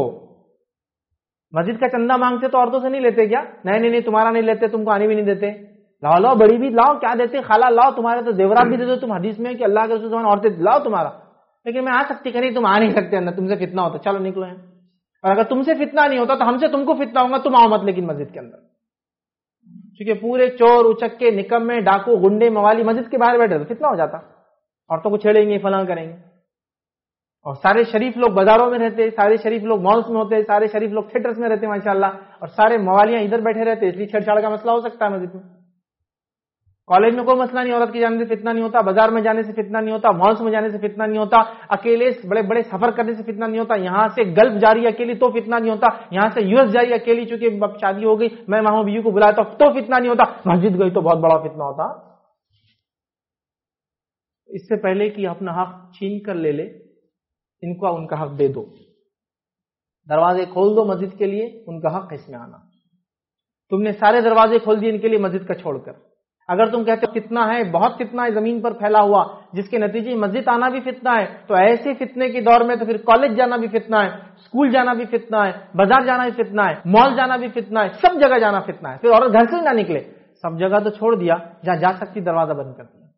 یہ بھی ہمارا اس تہذیب میں رہنے کا اثر ہے۔ اس تہذیب میں اپنے عبادت گاہوں میں عورتوں کو نہیں آنے دیا جاتا ہے، نتیجہ مسلمانوں نے وہ لے لیا، ساری دنیا میں کھلی ہے ان کے لیے مسجدیں صرف چھوڑ کے۔ بہرحال چلو، ایکسپشنل ہے، گھر کی نماز ان کی افضل ہے، میں بھی مانتا ہوں، لیکن جو ایجوکیشن، واعظ اور نصیحت جو ان کو چھوٹ جا رہی ہے نا جمعہ سے چھوٹنے سے، اور جو اجتماعیت کی جو طاقت ہوتی ہے وہ چھوٹ جا رہی ہے کہیں۔ بہرحال چلو، عورتوں کو پکڑ نہیں ہے، اس پہ گرفت نہیں ہے، بات واضح کر رہا ہوں، نہیں تو بہت ساری عورتیں دل میں پریشان ہو جائیں گے، ہم کہاں پڑے نہیں ہیں، انتظام تو نہیں۔ آپ کے لیے ایکسپشن، لیکن اگر انتظام ہے تو ضرور جائیے۔ انتظامیوں سے کہوں گا مسجد کے اپنے دروازوں کو کھولے، مسجد کے ان کے لیے الگ انتظام کرے، عورتوں کے لیے جیسا کرنا چاہیے۔ اچھا، بہت سے لوگوں کی چیز سمجھتی بھی نہیں، جب آپ بولتے نا صاحب عورتوں کے لیے مسجد دروازے کھول دو، تو بہت سے لوگ اتنے کم عقل، اللہ رحم کرے، اتنا کم علم ہے ان کو دین کا، بولتے کیا باتیں کر رہے مولانا تم، کیا بے شرمی کی باتیں، اب ایک ہی دروازے عورت بھی آئیں گے، ایک ہی دروازے بچ جائیں گے، ایک ہی طہارت خانے وہ بھی جائیں گے، ایک ہی طہارت خانے میں بھی جاؤں گا، ایک ہی وضو خانے وہ بیٹھیں گے، ایک ہی وضو خانے میں بیٹھوں گا، ساتھ نماز پڑھیں گے، استغفر اللہ، کیسی باتیں کر رہے۔ تو بیوقوف انسان، تجھے معلوم ہی نہیں عورتوں کو مسجد میں آنا بولے تو کیا انتظام رہتا؟ ان کا آنے کا راستہ الگ مسجد نبوی میں تھا، ان کے آنے کا راستہ الگ، ان کے وضو خانہ الگ، ان کے طہارت خانے الگ، اور اگر ایک ہی مسجد ہے تو وہ پیچھے نماز پڑھیں گی مردوں سے، اور الگ مسجد ہے تو بازو پڑھیں گی وہ نماز۔ تو تجھے معلوم ہی نہیں۔ بہت سے لوگ کیا سمجھتے ہیں عورتیں مسجد میں آئیں گی مطلب کیسا، انہوں رکعت باندھ رہے تو بازو ادھر کی بیوی کھڑی یا کوئی دوسری عورت کھڑی ہو سکتی ہے آگے۔ ارے اتنی چھوٹی اور ہلکی سوچ، دینی علم کی اتنی خطرناک کمی، سبحان اللہ۔ پورا انتظام الگ ہوتا ہے میرے بھائی، پورا انتظام، سمجھو اس بات کو۔ بہرحال چلیے آگے چلتے ہیں۔ تو جمعہ میں پیچھے مت رہو، ورنہ جنت میں پیچھے رہوں گے اگر گئے تو، ٹھیک؟ تو لہذا خوب تیار ہو کر، جو حق ہے جمعے کا، نہا دھو کر آپ آئیں۔ اس کے بعد خطیب سے قریب بیٹھے، خوب غور سے اس کی بات سنیں جو وہ کہتا ہے، واعظ و نصیحت کرتا ہے، اور اپنے گناہوں پہ کوفت کریے کہ جو آپ سے ہوئے ہیں، اور جو خطیب کہہ رہا ہوں نیکیوں میں اضافہ کرنے کے لیے آپ کوشش کریں کہ انشاءاللہ میں یہ کروں گا۔ جن باتوں سے وہ روکتا ہے ان باتوں سے روکنے کا عزم کرے اپنے دل میں کہ اللہ اب اٹھ کے جاؤں گا جمعے سے تو انشاءاللہ ان باتوں سے روک لوں گا اپنے آپ کو۔ اس طرح سے جمعے کا فائدہ اٹھائے اور اپنے آپ کو باقی ہفتہ ان کاموں میں مشغول رکھے جو خطیب نے کہا کہ یہ کرنا ہے۔ یہ ہفتہ اپن کم سے کم ایک ہفتہ تو اپڈیٹ کریں گے نا جو باتیں سن کے آئے، تاکہ لائف کا پارٹ بن جائے یہ باتیں۔ یہ سب آپ کو اور مجھے جو ہے کرنا یاد رکھے۔ تو جو خالص نیت کے ساتھ اس طرح سے اگر جمعہ کو ادا کرنے لگے نا، انشاءاللہ عزیز اس کی زندگی میں برکتیں بھر جائیں گی اور جمعہ کی صحیح فضیلت اٹھانے والا بن جائیں گا۔ ٹھیک ہے؟ تو ہمیں مسجد جانا ہے۔ صحیح مسلم کی روایت ہے، جو احسن انداز میں وضو کرے اور جمعے کے لیے آئے، پھر خاموشی اور دھیان سے سنے، مطلب جو خطیب کہہ رہا ہے، تو اس جمعے تک اور مزید 3 دن تک اس کے گناہ معاف کر دیے جاتے ہیں۔ تو اس جمعے تک مطلب آنے والے جمعے تک اور مزید 3 دنوں کے گناہ معاف کر دیے جاتے ہیں۔ تو جو ایک شخص جمعہ کے لیے آتا ہے، غور سے امام سے، خطیب سے قریب بیٹھتا ہے، غور سے اس کے خطبے کو سنتا ہے، اور اس کے بعد جو احسن انداز سے مطلب جو بتایا گیا اس طریقے کے مطابق آتا ہے، تیار ہو کر خوشبو لگا کے جو بتایا گیا، اور اس کے بعد اچھا وضو کرتا ہے، جمعے کے لیے آتا ہے، خاموش بیٹھتا ہے، آواز نہیں کرتا ہے، دھیان سے سنتا ہے جو خطیب کہہ رہا ہے، تو اس کو اگلے جمعے تک کے اور اس کے بعد کے اور 3 دن کے گناہ معاف ہو جاتے ہیں۔ اس جمعے سے اگلے جمعہ اور 3 دن اضافے زائد گناہ معاف ہو جاتے ہیں اس کے۔ کسی وجہ سے آپ سفر میں تو جمعہ نہیں ہو پائی تو کم از کم اس ہفتے کے 3 دن کے صغائر تو معاف ہوئے، اس لیے کہ کبیرہ گناہ تو توبہ کے بغیر معاف نہیں ہوتے، جتنے بھی فضائل ہے صغیرہ گناہ کے یاد رکھیے۔ ٹھیک؟ اب اس جمعہ کی نماز کو خراب کرنے والی چیزیں کیا، وہ بھی رکھ دوں آپ کو۔ حالانکہ جمعے کی نماز، اس کے فضائل اور اس کے مسائل پہ بات نہیں ہو رہی تھی، ہم تو صرف جمعے کی فضائل لے رہے، جس کے اندر ہم نے دعا آخری پہر میں جو اثر کے بعد ہے، اس کے بعد سورۃ الکہف اور نماز، چونکہ عظیم اس کی فضیلت ہے اس لیے یہ بھی ہم مختصر رکھ رہا ہوں آپ کے ساتھ۔ اب اس کو نماز کو برباد کرنے والی چیزیں کیا ہیں وہ دیکھ لیں تاکہ ہم اس سے انشاءاللہ بچیں۔ تو پہلی چیز یاد رکھیے، جو چیز اس نماز کو برباد کر دی تھی وہ ابن ماجہ کی روایت میں نبی اکرم صلی اللہ علیہ وسلم فرمان، بیٹھ جاؤ تم نے تکلیف دی ہے اور دیر سے آئے ہو۔ ایک صحابی آ رہے تھے اور جب آ رہے تھے تو جمعہ کو ان کو فضیلت پانا تھی، آگے کی صفوں کی آئے تو لیٹ تھے، کیا کرنے لگے پھر اس کو کاندھے سے ہٹا اس کے گردن پر جا، اس کے کاندھے کو ہٹا اس کے گردن پر جا، سمجھ رہا، جانے لگے گردنوں کے اوپر سے جس کو بولتے ہیں۔ تو نبی اکرم صلی اللہ علیہ وسلم فرمایا بیٹھ جاؤ، آپ خطبہ دیتے ہیں بیٹھ جاؤ، تم نے تکلیف دی ہے، تم دیر سے آئے ہوئے۔ تو پہلے آنے والا پہلے بیٹھے، بعد کا آنے والا لوگوں کے گردنوں کو پھلانگ کے نہ جائے، چونکہ تکلیف دیے، اور ظاہر سی بات ہے کسی عبادت میں تکلیف ہو دوسرے کو عبادت قبول نہیں ہوتی ہے. تو لہٰذا پہلا کام تکلیف نہیں دینا کسی کو بھی، یاد رکھے جمعہ کے اندر کہ پھلانگتے ہوئے لانگتے ہوئے لیٹ آ کے بھی وہ کرے. لیکن میں یہ کہوں گا جو آگے کے لوگ ہیں، چونکہ میں نے ایسی بھی مسجد دیکھی ہے، پہلی صف پوری فل، دوسری صف آدھی، تیسری صف میں 2 4، پانچویں صف میں کوئی نہیں، ایک ایک دو دو، ایک ایک دو دو ایک دو، اور آخری کی صف فل پوری، کہ پیچھے آنے والا سمجھتا مسجد فل ہے اور جب اندر دیکھتا آگے پورا خالی ہے. تو اب یہ تو مجبوراً جا رہا ہے، سب فل کرنے. یہ گناہگار انشاءاللہ نہیں ہوگا، کیونکہ گناہگار وہ ہے جو بعد میں آ کے پیچھے بیٹھے ہوئے. لیکن مسجد فل ہو چکی ہے، لیکن آپ کو پہلی صف کا ثواب لینا اونٹ والا، تو آپ سب کی گردنوں کے اوپر سے جائے، غلط پسندیدہ نہیں. وہ جو خالی چھوڑے ہوئے لوگ ہیں وہ تو گناہگار ہے پیچھے بیٹھ کر. آپ آگے جا سکتے ہیں وہاں، کیونکہ اب ظاہر سی بات ہے مسجد فل ہوگی، باہر دھوپ ہو سکتی ہے، چپلیں ہو سکتی ہیں، بہت سارے پرابلم ہو سکتے ہیں، اور ایسا ہوتا ہے. یاد رکھیں ایسا ہوتا ہے. ٹھیک ہے، تو بہرحال یہ ایک الگ مسئلہ ہے، یاد رکھیں. لیکن عام اعتبار سے ایسا نہیں کرنا چاہیے، ورنہ جمعہ کا ثواب ضائع ہو جائے گا، چونکہ آپ مومن کو ایذا دے رہے ہیں جمعہ کے لیے جا کر. ٹھیک ہے، احتیاط کریں. دوسرا، بلند آواز میں تلاوت قرآن اور ذکر نہیں کرنا چاہیے جمعے کے دن. نبی اکرم صلی اللہ علیہ وسلم مسند احمد کی روایت دیکھا، صحابہ قرات کر رہے تھے اور آوازیں تھوڑی بلند ہو رہی تھی، تو آپ صلی اللہ علیہ وسلم فرمایا کہا ایک دوسرے کے سامنے بلند آواز میں تلاوت نہ کرو، کیونکہ جمعہ ہے. اب سب ایک دوسرے کے سامنے بلند آواز میں کریں گے تو بہت زیادہ شور ہو جائے گا مسجد میں، اور جمعے کے خلاف ہے کہ اس میں شور کیا جائے. سمجھا؟ تو آپ نے کہا کہ ایک دوسرے کے سامنے بلند آوازوں میں تلاوت نہ کرو، تو یہ بھی نہیں کرنا ہے. تیسرا کام، اس سے بھی بدترین صورتحال جو ہے جس سے جمعہ کی نماز کا ثواب ضائع ہو جاتا ہے، سب سے بدترین صورت کیا معلوم؟ خطبے میں باتیں کرنا. ارے اور ہو رہا ہے یہ، خطبہ چالو ہے اور کیسا کیا چل رہا، کب آئے، ٹھیک تو ہے نا، بچے بیوی وغیرہ بعد میں کہاں ٹائم ملیں گے، بات کر لو ابھی. اب دوسرا آدمی پریشان ہو کے کیا کرے، خطبہ چل رہا ہے یار، یا تو پھر دونوں بیوقوف، اتنے عظیم ثواب کو ضائع کرے بات کر کے. جمعہ میں آپ آواز نہیں کر سکتے، بات نہیں کر سکتے. کس حد تک سنیے، صحیح مسلم کی روایت آپ صلی اللہ علیہ وسلم فرمایا اور کہا کہ جس نے کنکریوں کو چھوا تو اس نے لغو حرکت کی. جمعہ کے دن خاموش تو بیٹھے، خالی کنکریوں کو چھو رہا، وہ ریت وغیرہ رہتی نا، اب آج کے زمانے میں ریت وغیرہ تو نہیں رہتی، تو کیا کھیلتے ہم، وہ کاڑیوں سے اس کی چٹائی کی، یا پھر پلاسٹک کے ریشے، تاگے، یا پھر بہت کوالٹی میٹس، تو کیا ہے اچھی قسم کی بنی ہوئی خالینوں کے پھسڑے نکالتے بیٹھے ہوئے، پوریتے ہیں اس کو، اس کے تاگوں کو صحیح کر رہے ہیں. اب یہ ہوتا ہے، اس زمانے میں کیا تھا، مسجد نبی کھلی تھی تو اس میں کنکر ہوا کرتے تھے، ریت تھی. تو آپ نے فرمایا جس نے کنکروں کو چھوا اس نے لغو کیا. بات کرنا دور کی بات، چھونا بھی نہیں کسی چیز کی نماز کیا کرتا. بخاری کی روایت نے فرمایا کہا، سنیے، اگر تو نے اپنے ساتھی سے کہا کہ خاموش ہو جا، ٹھیک، خاموش ہو جاؤ، اور امام جمعے کا خطبہ دے رہا ہو تو تو نے بھی لغو کیا. بات کرنا تو دور کی بات ہے، کوئی بات کر رہا ہے اور تو نے اس کو یہ کہا خاموش ہو جا، تو تو نے بھی لغو کیا. تو بات کرنے والے خاموش بھی نہیں کر سکتے. اب کیوں، اس میں بھی حکمت. ایک آدمی بات کر رہا ہے جمعے کے دن، تو ایک آدمی بات کر رہا ہے نا، ایک آدمی کا ڈسٹربنس. اب یہ خیر خواہ لوگ چپ سمجھتا نہیں کہ چپ بیٹھ رہے، پوری مسجد سمجھتا نہیں کہ تم کو آیا تھے، تمہارے ابا اتنے دیندار بتا دو. ارے کیا یہ، تو جو بات کر رہا اس کو خاموش بٹھانے 10 لوگ اور بات کریں گے. حکمت یہ ہے کہ بات کرنے والے کو بھی کوئی خاموش نہ کرے، تاکہ ایک ہی آدمی کا شور رہے، دوسرا آواز ہی نہ ہو. سمجھے آپ بات کو؟ حکمت کیا ہے؟ دیکھو، ایک آدمی بات کر تو ایک آدمی ڈسٹرب کر، اب اس کو روکنے کے لیے 10 آدمی بولتے اور ہوتا ہے ہمارے پاس، وہ چکر ہی نہیں، بولو مت. جس نے اس کو بھی روکا اس نے لغو کیا. اب ظاہر سی بات ہے، ایک آدمی کسی سے بات کر رہا اور وہ جواب نہیں دے رہا کیونکہ جمعہ ہے، تو خود بند ہو جائیں گا تھوڑی دیر میں. اب یہ اس کو بولیں گے خاموش بیٹھو، تو ان کو دونوں کو روکنے کے لیے ایک بولیں گے ارے تم خاموش بیٹھو رہے، تیسرا سمجھیں کیا، ارے کیا کر رہے ہیں وہاں، تو آواز بڑھ جا رہی ہے. تو پہلے آدمی کو کچھ نہ بولے، کیونکہ جو اس کو روکیں گا وہ بھی لغو کر. تو جمعہ کے دن تو بات کرنے والے کو روکنے کو منہ نہیں کھولنا. تو شرم کرو اے لوگوں جو جمعہ میں بھی بات کرتے خطبے کے دوران، شرم کرو. اتنا عظیم دن ضائع کرے اور اتنی عظیم عبادت کو ضائع کرے.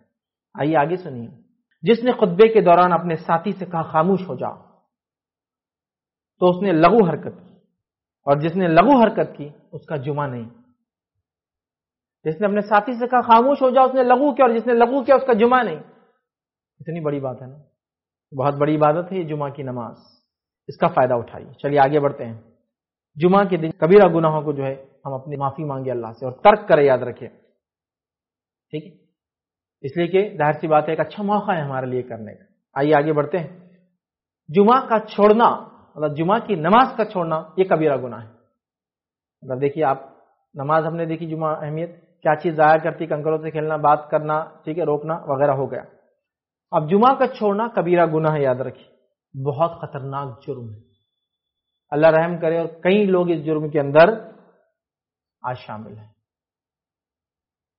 یہ کیوں کہہ رہا ہوں میں کئی لوگ؟ آپ بول سکتے کیا فیض صاحب راستے بند ہو جا رہے جمعہ کے دن، تو میں آپ کو کہہ سکتا ہوں جمعہ بھی سارے مسلمان نہیں پڑھتے۔ دلیل میری یہ ہے کہ جمعہ تو چند مسجدوں میں ہوتی، سب مسجدوں میں نہیں ہوتی نا، ہے نا؟ آپ کے محلے میں اگر 10 مسجد ہے تو جمعہ 3 میں ہوتی ہوں گی۔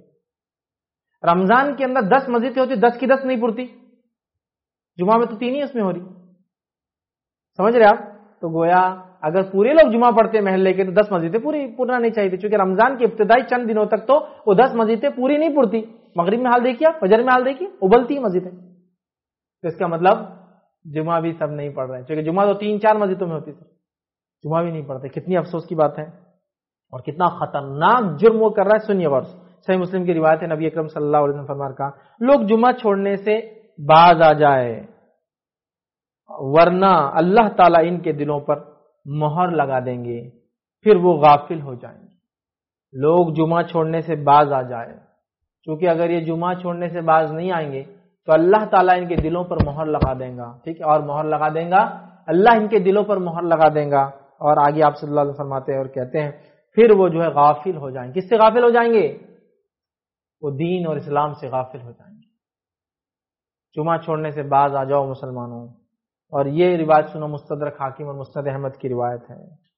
ابو قتادہ رضی اللہ عنہ فرماتے اور کہتے ہیں رسول اللہ صلی اللہ علیہ وسلم فرمایا جس نے بلا ضرورت 3 مرتبہ جمعہ چھوڑ دیا اللہ تعالیٰ اس کے دل پر مہر لگا دیتا ہے۔ Without any cause, without any genuine reason, جس نے 3 جمعہ کو چھوڑ دیا اللہ تعالیٰ اس کے دل پر مہر لگاتا ہے۔ سنیں، جس نے بلا ضرورت 3 مرتبہ جمعہ چھوڑ دیا اللہ تعالیٰ اس کے دل پر مہر لگا دیتا۔ ہاں، مسافر سے جمعہ چھوڑ گئی کوئی مسئلہ نہیں، بیمار سے جمعہ چھوڑ گئی کوئی مسئلہ نہیں، عورتوں سے چھوٹ رہی کوئی مسئلہ نہیں، اس لیے کہ مستثنا ہے۔ غلام چونکہ آقا کے ماتحت ہوتا ہے لہذا وہ بھی مستثنا ہے، بچے چونکہ بالغ نہیں تو مستثنا، لیکن اس کے علاوہ کوئی آدمی بلا ضرورت جمعہ کو چھوڑے اس کی پکڑ ہوں گی اور اللہ تعالیٰ اس کو غافل کر دیں گا، اس کے دل پر مہر لگا دیں گا۔ ہمیں اس سے بچنا چاہیے، چونکہ ایک بہت بڑا عمل ہے جمعہ، اس لیے اس کے چھوڑنے کی سزا بھی یاد رکھیے بہت بڑی ہے۔ اور جمعہ کی کیا فضیلت میں آپ کو بتاؤں، اتنا افضل عمل ہے کہ تجارت جو حلال عمل ہے وہ بھی چھوڑ دینا پڑتا اگر جمعہ کی اذان ہو جائے۔ جمعہ کی اذان ہو جائے تو تجارت جیسا حلال عمل بھی چھوڑ کر آپ کو جمعہ کے لیے جانا پڑتا ہے۔ اور اللہ رب العزت نے سورۃ الجمعہ آیت نمبر 9 میں فرمایا کہا یا ایھا الذین آمنوا اذا نودی للصلاۃ من یوم الجمعۃ فاسعوا الی ذکر اللہ وذروا البیع ذالکم خیر لکم ان کنتم تعلمون۔ اللہ فرماتا کہتا ہے اے لوگوں جو ایمان لائے ہو، جب جمعہ کی نماز کے لیے اذان دی جائے تو اللہ کے ذکر کی طرف لپکو، دوڑو اور خرید و فروخت کو چھوڑ دو، یہ تمہارے لیے بہتر ہے اگر تم جانتے ہو۔ جمعہ کی نماز پڑھنا ہے، خرید و فروخت بند کرنا ہے، تو ایک حلال چیز کو بند کرنا ہے جمعہ کے لیے۔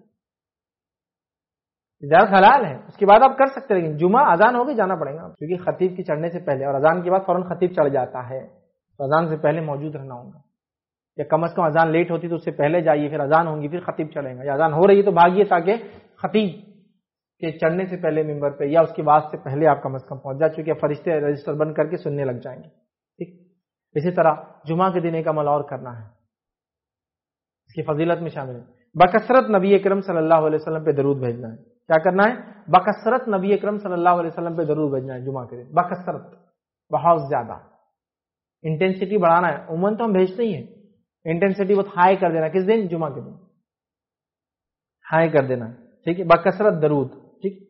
اور اس کے تعلق سے جو روایت ہے وہ اوس بن اوس رضی اللہ عنہ فرماتے اور کہتے ہیں، یہ ابو داؤد کی روایت ہے، جمعے کے دن تمہارا بہترین دنوں میں سے، جمعے کا دن تمہارے بہترین دنوں میں سے ہے، لہذا اس دن مجھ پر بکثرت درود بھیجا کرو کیونکہ تمہارا درود مجھ پر پیش کیا جاتا ہے۔ اس دن مجھ پر بکثرت درود بھیجا کرو کیونکہ تمہارا درود مجھ پر پیش کیا جاتا ہے۔ کیونکہ دوسری ایک حدیث میں تفصیلی الفاظ ہیں کہ ایسے اللہ نے مقرب فرشتے رکھے ہیں، جب مجھ پر درود بھیجا تو اس کو جمع کر لیتے ہیں اور وہ مجھ پر پیش کرتے ہیں۔ غائب کی بات ہے، کچھ علماء لکھتے ہیں غائب میں پیش ہوتا ہے اور کچھ لکھتے ہیں روز قیامت وہ پیش کر دیں گے۔ یہ فزیکل پریزنس میں پیش ہونے والی بات نہیں ہے، لیکن چلیے آگے بڑھتے ہیں۔ تو مجھ پر پیش کیا جاتا تو خوب کثرت سے نبی اکرم صلی اللہ علیہ وسلم پہ ہم درود بھیجیں۔ امام بحقی نے ایک روایت میں یہ الفاظ نقل کیے، وہ یہ ہے جمعرات اور جمعے کے دن مجھ پر بکثرت درود بھیجا کرو۔ جمعرات سے مراد جمعے کی رات سے لے کر جمعہ خاتمے تک مجھ پر بکثرت درود بھیجا کرو. مطلب جیسی تھرسڈے کی مغرب ہوتی ہے، جمعرات جس کو ہم بولتے ہیں اس کی مغرب ہوتی ہے، کثرت سے نبی اکرم صلی اللہ علیہ وسلم پہ درود بھیجنا چاہیے. ابن قیم الجوزی رحمہ اللہ کثرت سے درود نبی اکرم صلی اللہ علیہ وسلم پر جمعے کو خاص طور سے بھیجنے کی فضیلت بیان کرتے ہیں اور اس کی حکمت بیان کرتے فرماتے اور کہتے ہیں، وہ لکھتے ہیں، یہ جو ہے زاد المعاد کی روایت ہے، وہ کہتے ہیں رسول اللہ صلی اللہ علیہ وسلم تمام مخلوق کے سردار ہیں اور جمعہ تمام دنوں کا سردار ہے، اس لیے اس دن درود بھیجنے کی جو خوبی ہے وہ کسی اور دن میں نہیں. انسانیت کے سردار پر دنوں کے سردار میں درود بھیجنا جو خصوص اس دن ہے وہ کسی اور دن میں نہیں. پھر وہ لکھتے ہیں اس میں ایک اور حکمت بھی ہے کہ امت نے دنیا و آخرت میں جو بھی بھلائیاں پائی ہے وہ صرف آپ صلی اللہ علیہ وسلم کی ہاتھ سے پائی ہے، لہذا اللہ تعالیٰ نے آپ کی امت کے لیے دنیا و آخرت کی بھلائیاں اکٹھی کر دی اور انہیں جو سب سے بڑی عزت حاصل ہوگی وہ جمعہ کے روز ہوں گی. اس دن وہ انہیں جنت میں ان کے گھر میں اور ان کے محلات کی طرف بھیجے گا. جب وہ جنت میں داخل ہوں گے تو یہ ان کے لیے مزید جزا کا دن ہوگا اور یہ ان کے لیے دنیا کی عید کا دن ہے. اس دن اللہ تعالیٰ ان کے تمام درخواستوں اور ضرورتوں کو پورا کرتے ہیں اور کسی سائل کو رد نہیں کرتے. مسلمانوں کو ان ساری باتوں کا علم آپ صلی اللہ علیہ وسلم کے ہی توسط سے جو ہے حاصل ہوا ہے، لہٰذا اللہ تعالیٰ کی حمد و شکر اور آپ صلی اللہ علیہ وسلم کے حق کی تھوڑی سی ادائیگی کا یہ تقاضا ہے کہ ہم اس دن اور اس کی رات آپ پر بکثرت درود بھیجیں. ٹھیک ہے، جمعہ کا دن سردار، نبی اکرم صلی اللہ علیہ وسلم سردار. جمعہ کے دن ہم جنت میں داخل ہوں گے جو سب سے بڑی ہمارے لیے کامیابی ہے. یہ تمام کا راستہ جنت کا نبی اکرم صلی اللہ علیہ وسلم کے وسیلے سے ہم کو ملا، لہٰذا یہ ضروری ہے کہ اس دن نبی اکرم صلی اللہ علیہ وسلم نے کثرت سے درود بھیجا جائے. یہ اس کا ایک چھوٹا سا میں نے جز دیا جو میں نے پڑھا تھا، بڑی حکمت ہے اس کے پیچھے. تو کثرت سے نبی اکرم صلی اللہ علیہ وسلم پر جمعہ کے دن درود بھیجنا چاہیے. سب سے افضل درود جو نبی اکرم صلی اللہ علیہ وسلم پر بھیجا جا سکتا ہے وہ کون سا ہے؟ درود ابراہیمی. وہ درود جو آپ اور میں کس میں پڑھتے ہیں؟ نماز میں.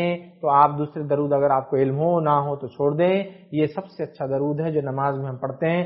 کثرت سے یہ درود پڑھ کے نبی اکرم صلی اللہ علیہ وسلم کو کریں اور جب آپ پڑھتے ہیں تو وہ خود بخود نبی اکرم صلی اللہ علیہ وسلم تک پہنچا دیا جاتا ہے، یا فرشتے حاضر ہوتے ہیں جو ایسے درودوں کو لے کر نبی کے پاس پہنچا دیتے ہیں یا دیں گے، یاد رکھیں جو بھی ہے، کیونکہ غائب کا معاملہ کیسے ہوتا ہے واللہ عالم. ٹھیک ہے، تو بہرحال ہمیں کثرت سے درود بھیجنا چاہیے.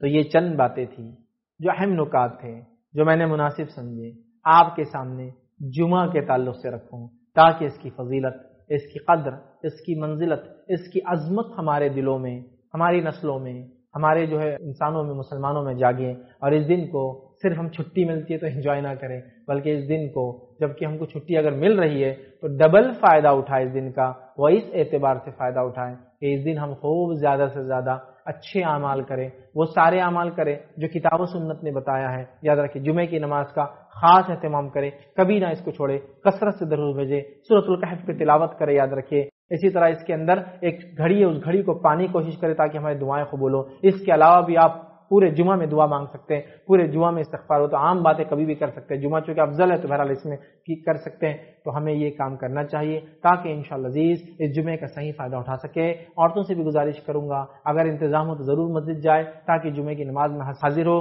تاکہ دین کا علم سیکھے، اجتماعیت سے جڑے، تاکہ ایک شعور امت کے اعتبار سے ہم میں جاگے. ورنہ امت کا شعور نہیں، ہر کوئی انڈیویجول لائف گزار رہا ہے، عورتوں میں خاص طور سے. تو امت کا ایک شعور جاگے اور انتظامیہ سے کہوں گا عورتوں کے لیے بھی نظم کرے، کیونکہ نماز جمعہ کے اندر سب سے افضل اعمال میں سے ایک سب سے عظیم عمل ہے. تو نماز جمعہ ہوا، سورۃ الکہف ہوا، دعا کی شکل میں ہوا، نبی پہ درود ہوا، اور کیا کرنا ہے جمعہ کی نماز میں اور کیا نہیں کرنا ہے وہ باتیں بھی دیکھی تاکہ جمعے کا ہم فائدہ اٹھائیں. تو اللہ رب العزت سے ہم دعا کرتے رہیں کہ اللہ تعالیٰ ایسی جو فضیلت ہے، جو ساعت ہے، جو گھڑیاں، جو مہینے، جو دن، جس کو تو نے فضیلت کچھ راتوں کو اور کچھ دن کو دیے، ان دن اور راتوں کی فضیلت اور ان گھڑیوں کی فائدہ اٹھانے کی ہم کو توفیق عطا فرمائے. چاہے وہ راتوں کی شکل میں، چاہے شب قدر کا معاملہ ہو، یا دن کی شکل میں، چاہے وہ ذی الحجہ کے ابتدائی 10 دن کا معاملہ ہو، یا اسی طرح جو ہے ہفتے کے اندر دنوں کے اعتبار سے جمعے کا معاملہ ہو، یا مہینوں کے اعتبار سے رمضان کا معاملہ ہو. اللہ ہمیں توفیق دے کہ ان دن، رات اور مہینوں اور جو ہے ساعت اور گھڑیوں کا جو ہے ہم فائدہ اٹھا سکے. یا اللہ اور اللہ تبارک تعالیٰ سے آپ دعا کریں کثرت سے کہ اللہ ہمیں ان دنوں ان گھڑیوں کے فائدے کے ساتھ ساتھ اس چیز کی توفیق دے کہ ہم گناہ کبیرہ سے ہم بچتے رہے، کیونکہ گناہ کبیرہ سے بچنا بھی بے انتہا بہرحال ضروری ہے، ورنہ پھر وہ اعمال جو صغائر کو مٹاتے ہیں وہ تو کریں گے، لیکن کبائر ہونے کی وجہ سے پھر یاد رکھیے صغیرہ بھی مٹتے نہیں ہیں، تو لہٰذا ہم اس سے بچتے رہے۔ تو جمعہ کے دن کو غنیمت جانتے ہوئے اس کا ہم صحیح فائدہ اٹھائیں۔ اللہ سے آخر میں دعا کروں گا اللہ سبحانہ تعالیٰ ہم تمام کو جمعے کی فضیلت سمجھتے ہوئے اس کا صحیح فائدہ اٹھانے کی توفیق عطا فرمائے، ہم تمام کو جو ہے ایسی تمام چیزوں کی اللہ توفیق دے فائدہ اٹھانے کی جس کو تو نے خاص فضیلت بہرحال بخشی ہے، چاہے دنوں چاہے راتوں کے اعتبار سے، مہینے ہو یا گھڑیوں کے اعتبار سے ہو، ہم تمام کو جو ہے جمعے کی فضیلت اور عظمت سمجھ کے اس کا فائدہ اٹھانے کے ساتھ ساتھ اپنے اہل و عیال بچوں کو بھی اس کی اہمیت سمجھانے کی توفیق عطا فرمائے، کتاب و سنت کا سمجھنا اور عمل کرنا ہم پہ آسان کرے، جب تک ہمیں زندہ رکھے اسلام اور ایمان پر زندہ رکھے، خاتمہ ایمان پر ہو، وآخر دعوانا الحمدللہ رب العالمین، سبحان ربک رب العزت عما یصفون وسلام علی المرسلین والحمدللہ رب العالمین۔ اسی طرح کوئی سوال ہو آپ کا تو آپ لکھ کر بھیج دیں، خواتین کے لیے اوپر چٹس ہوتی ہے، وہ چٹس پر اپنا سوال لکھ کر بھیجیں، مرد حضرات اپنے سوال کے لیے ہاتھ اٹھائیں، آپ تک مائک لایا جائے گا تو اپنا سوال آپ مائک میں رکھیں، مرد حضرات اور خواتین اپنا سوال اوپر سے لکھ کر بھیج دیں۔ بسم اللہ الرحمن الرحیم، الحمدللہ رب العالمین والصلاة والسلام علی خاتم النبیین والمرسلین، رب اشرح لی صدری ویسر لی امری واحلل عقدۃ من لسانی یفقہوا قولی۔ کسی نے سوال کیا ہمارے گھر کے قریب مسجد ہے اور امام کی آواز ہمارے گھر میں آتی ہے، کیا ہم اس آواز کو سن کر گھر میں ہماری نماز ادا کر سکتے ہیں؟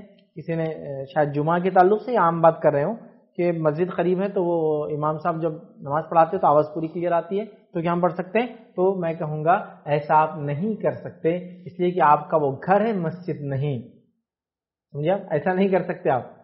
اگر کسی جگہ کو مسجد میں انکلوڈ کیا جاتا ہے اور وہ آپ کا گھر بھی ہے تو ایک الگ مسئلہ ہے، لیکن وہ آپ کا گھر ہے، وہ مسجد نہیں ہے، تو لہٰذا امام کے صرف آواز آنے کی وجہ سے آپ نماز نہیں پڑھ سکتے ہیں جب تک کہ وہ ایریا مسجد نہیں کہلاتا۔ مسجد حرم میں یا مسجد نبی کے اطراف جو مالز وغیرہ ہیں انہوں نے یہ سسٹم کر رکھا ہے، وہ ایک جگہ کو ڈیڈیکیٹڈ کرتے ہیں مسجد کے لیے اور وہ حرم سے جڑا ہوتا ہے پورا سسٹم، پتہ ہے نا آپ کو، مطلب وہی مائک سسٹم جو حرم کا، وہ اس کا ایک اسپیکر یہاں ہوتا ہے، آپ پورا سن سکتے ہیں، تو یہ تو ایک الگ مسئلہ ہے، لیکن آپ کا گھر مسجد نہیں، وہ ڈیڈیکیٹڈ مسجدیں ہوتی ہیں، ٹھیک ہے ٹھیک ہے۔ اور ویسے بھی وہاں علماء کہتے ہیں کہ آپ آگے پڑھیے، لوگ اپنے اپنے مقامات سے وہیں پڑھ رہے ہیں، درست نہیں، جب آگے فل ہے تو یہاں بھی آپ پڑھ سکتے ہیں، ٹھیک ہے بہرحال۔ تو مسجد چونکہ آپ کا گھر مسجد نہیں ہے تو لہٰذا وہاں آپ ایسا نہیں کر سکتے، آپ کو مسجد میں ہی جانا پڑے گا، ٹھیک ہے۔ گھر میں اس طرح صرف آواز آنے پر آپ ان کے پیچھے نماز نہیں پڑھ سکتے ہیں۔ السلام علیکم۔ خطبے میں امام محمد صلی اللہ علیہ وسلم کے نام لیتا ہے تو ہمیں بھی صلی اللہ علیہ وسلم بولنا چاہیے۔ بھائی نے ایک سوال کیا کہ نبی اکرم صلی اللہ علیہ وسلم پر جب نام لے خطیب خطبے میں تو کیا ہم درود بھیجیں؟ دیکھیے خطیب خطبے میں نام لے رہا ہے تو خطیب درود بھیجے، یہ اس کے لیے ضروری ہے، ہم لوگوں کا بولنا نہیں ضروری، اس لیے ہم سب بولیں گے تو پھر مسجد میں آواز شروع ہو جائیں گے۔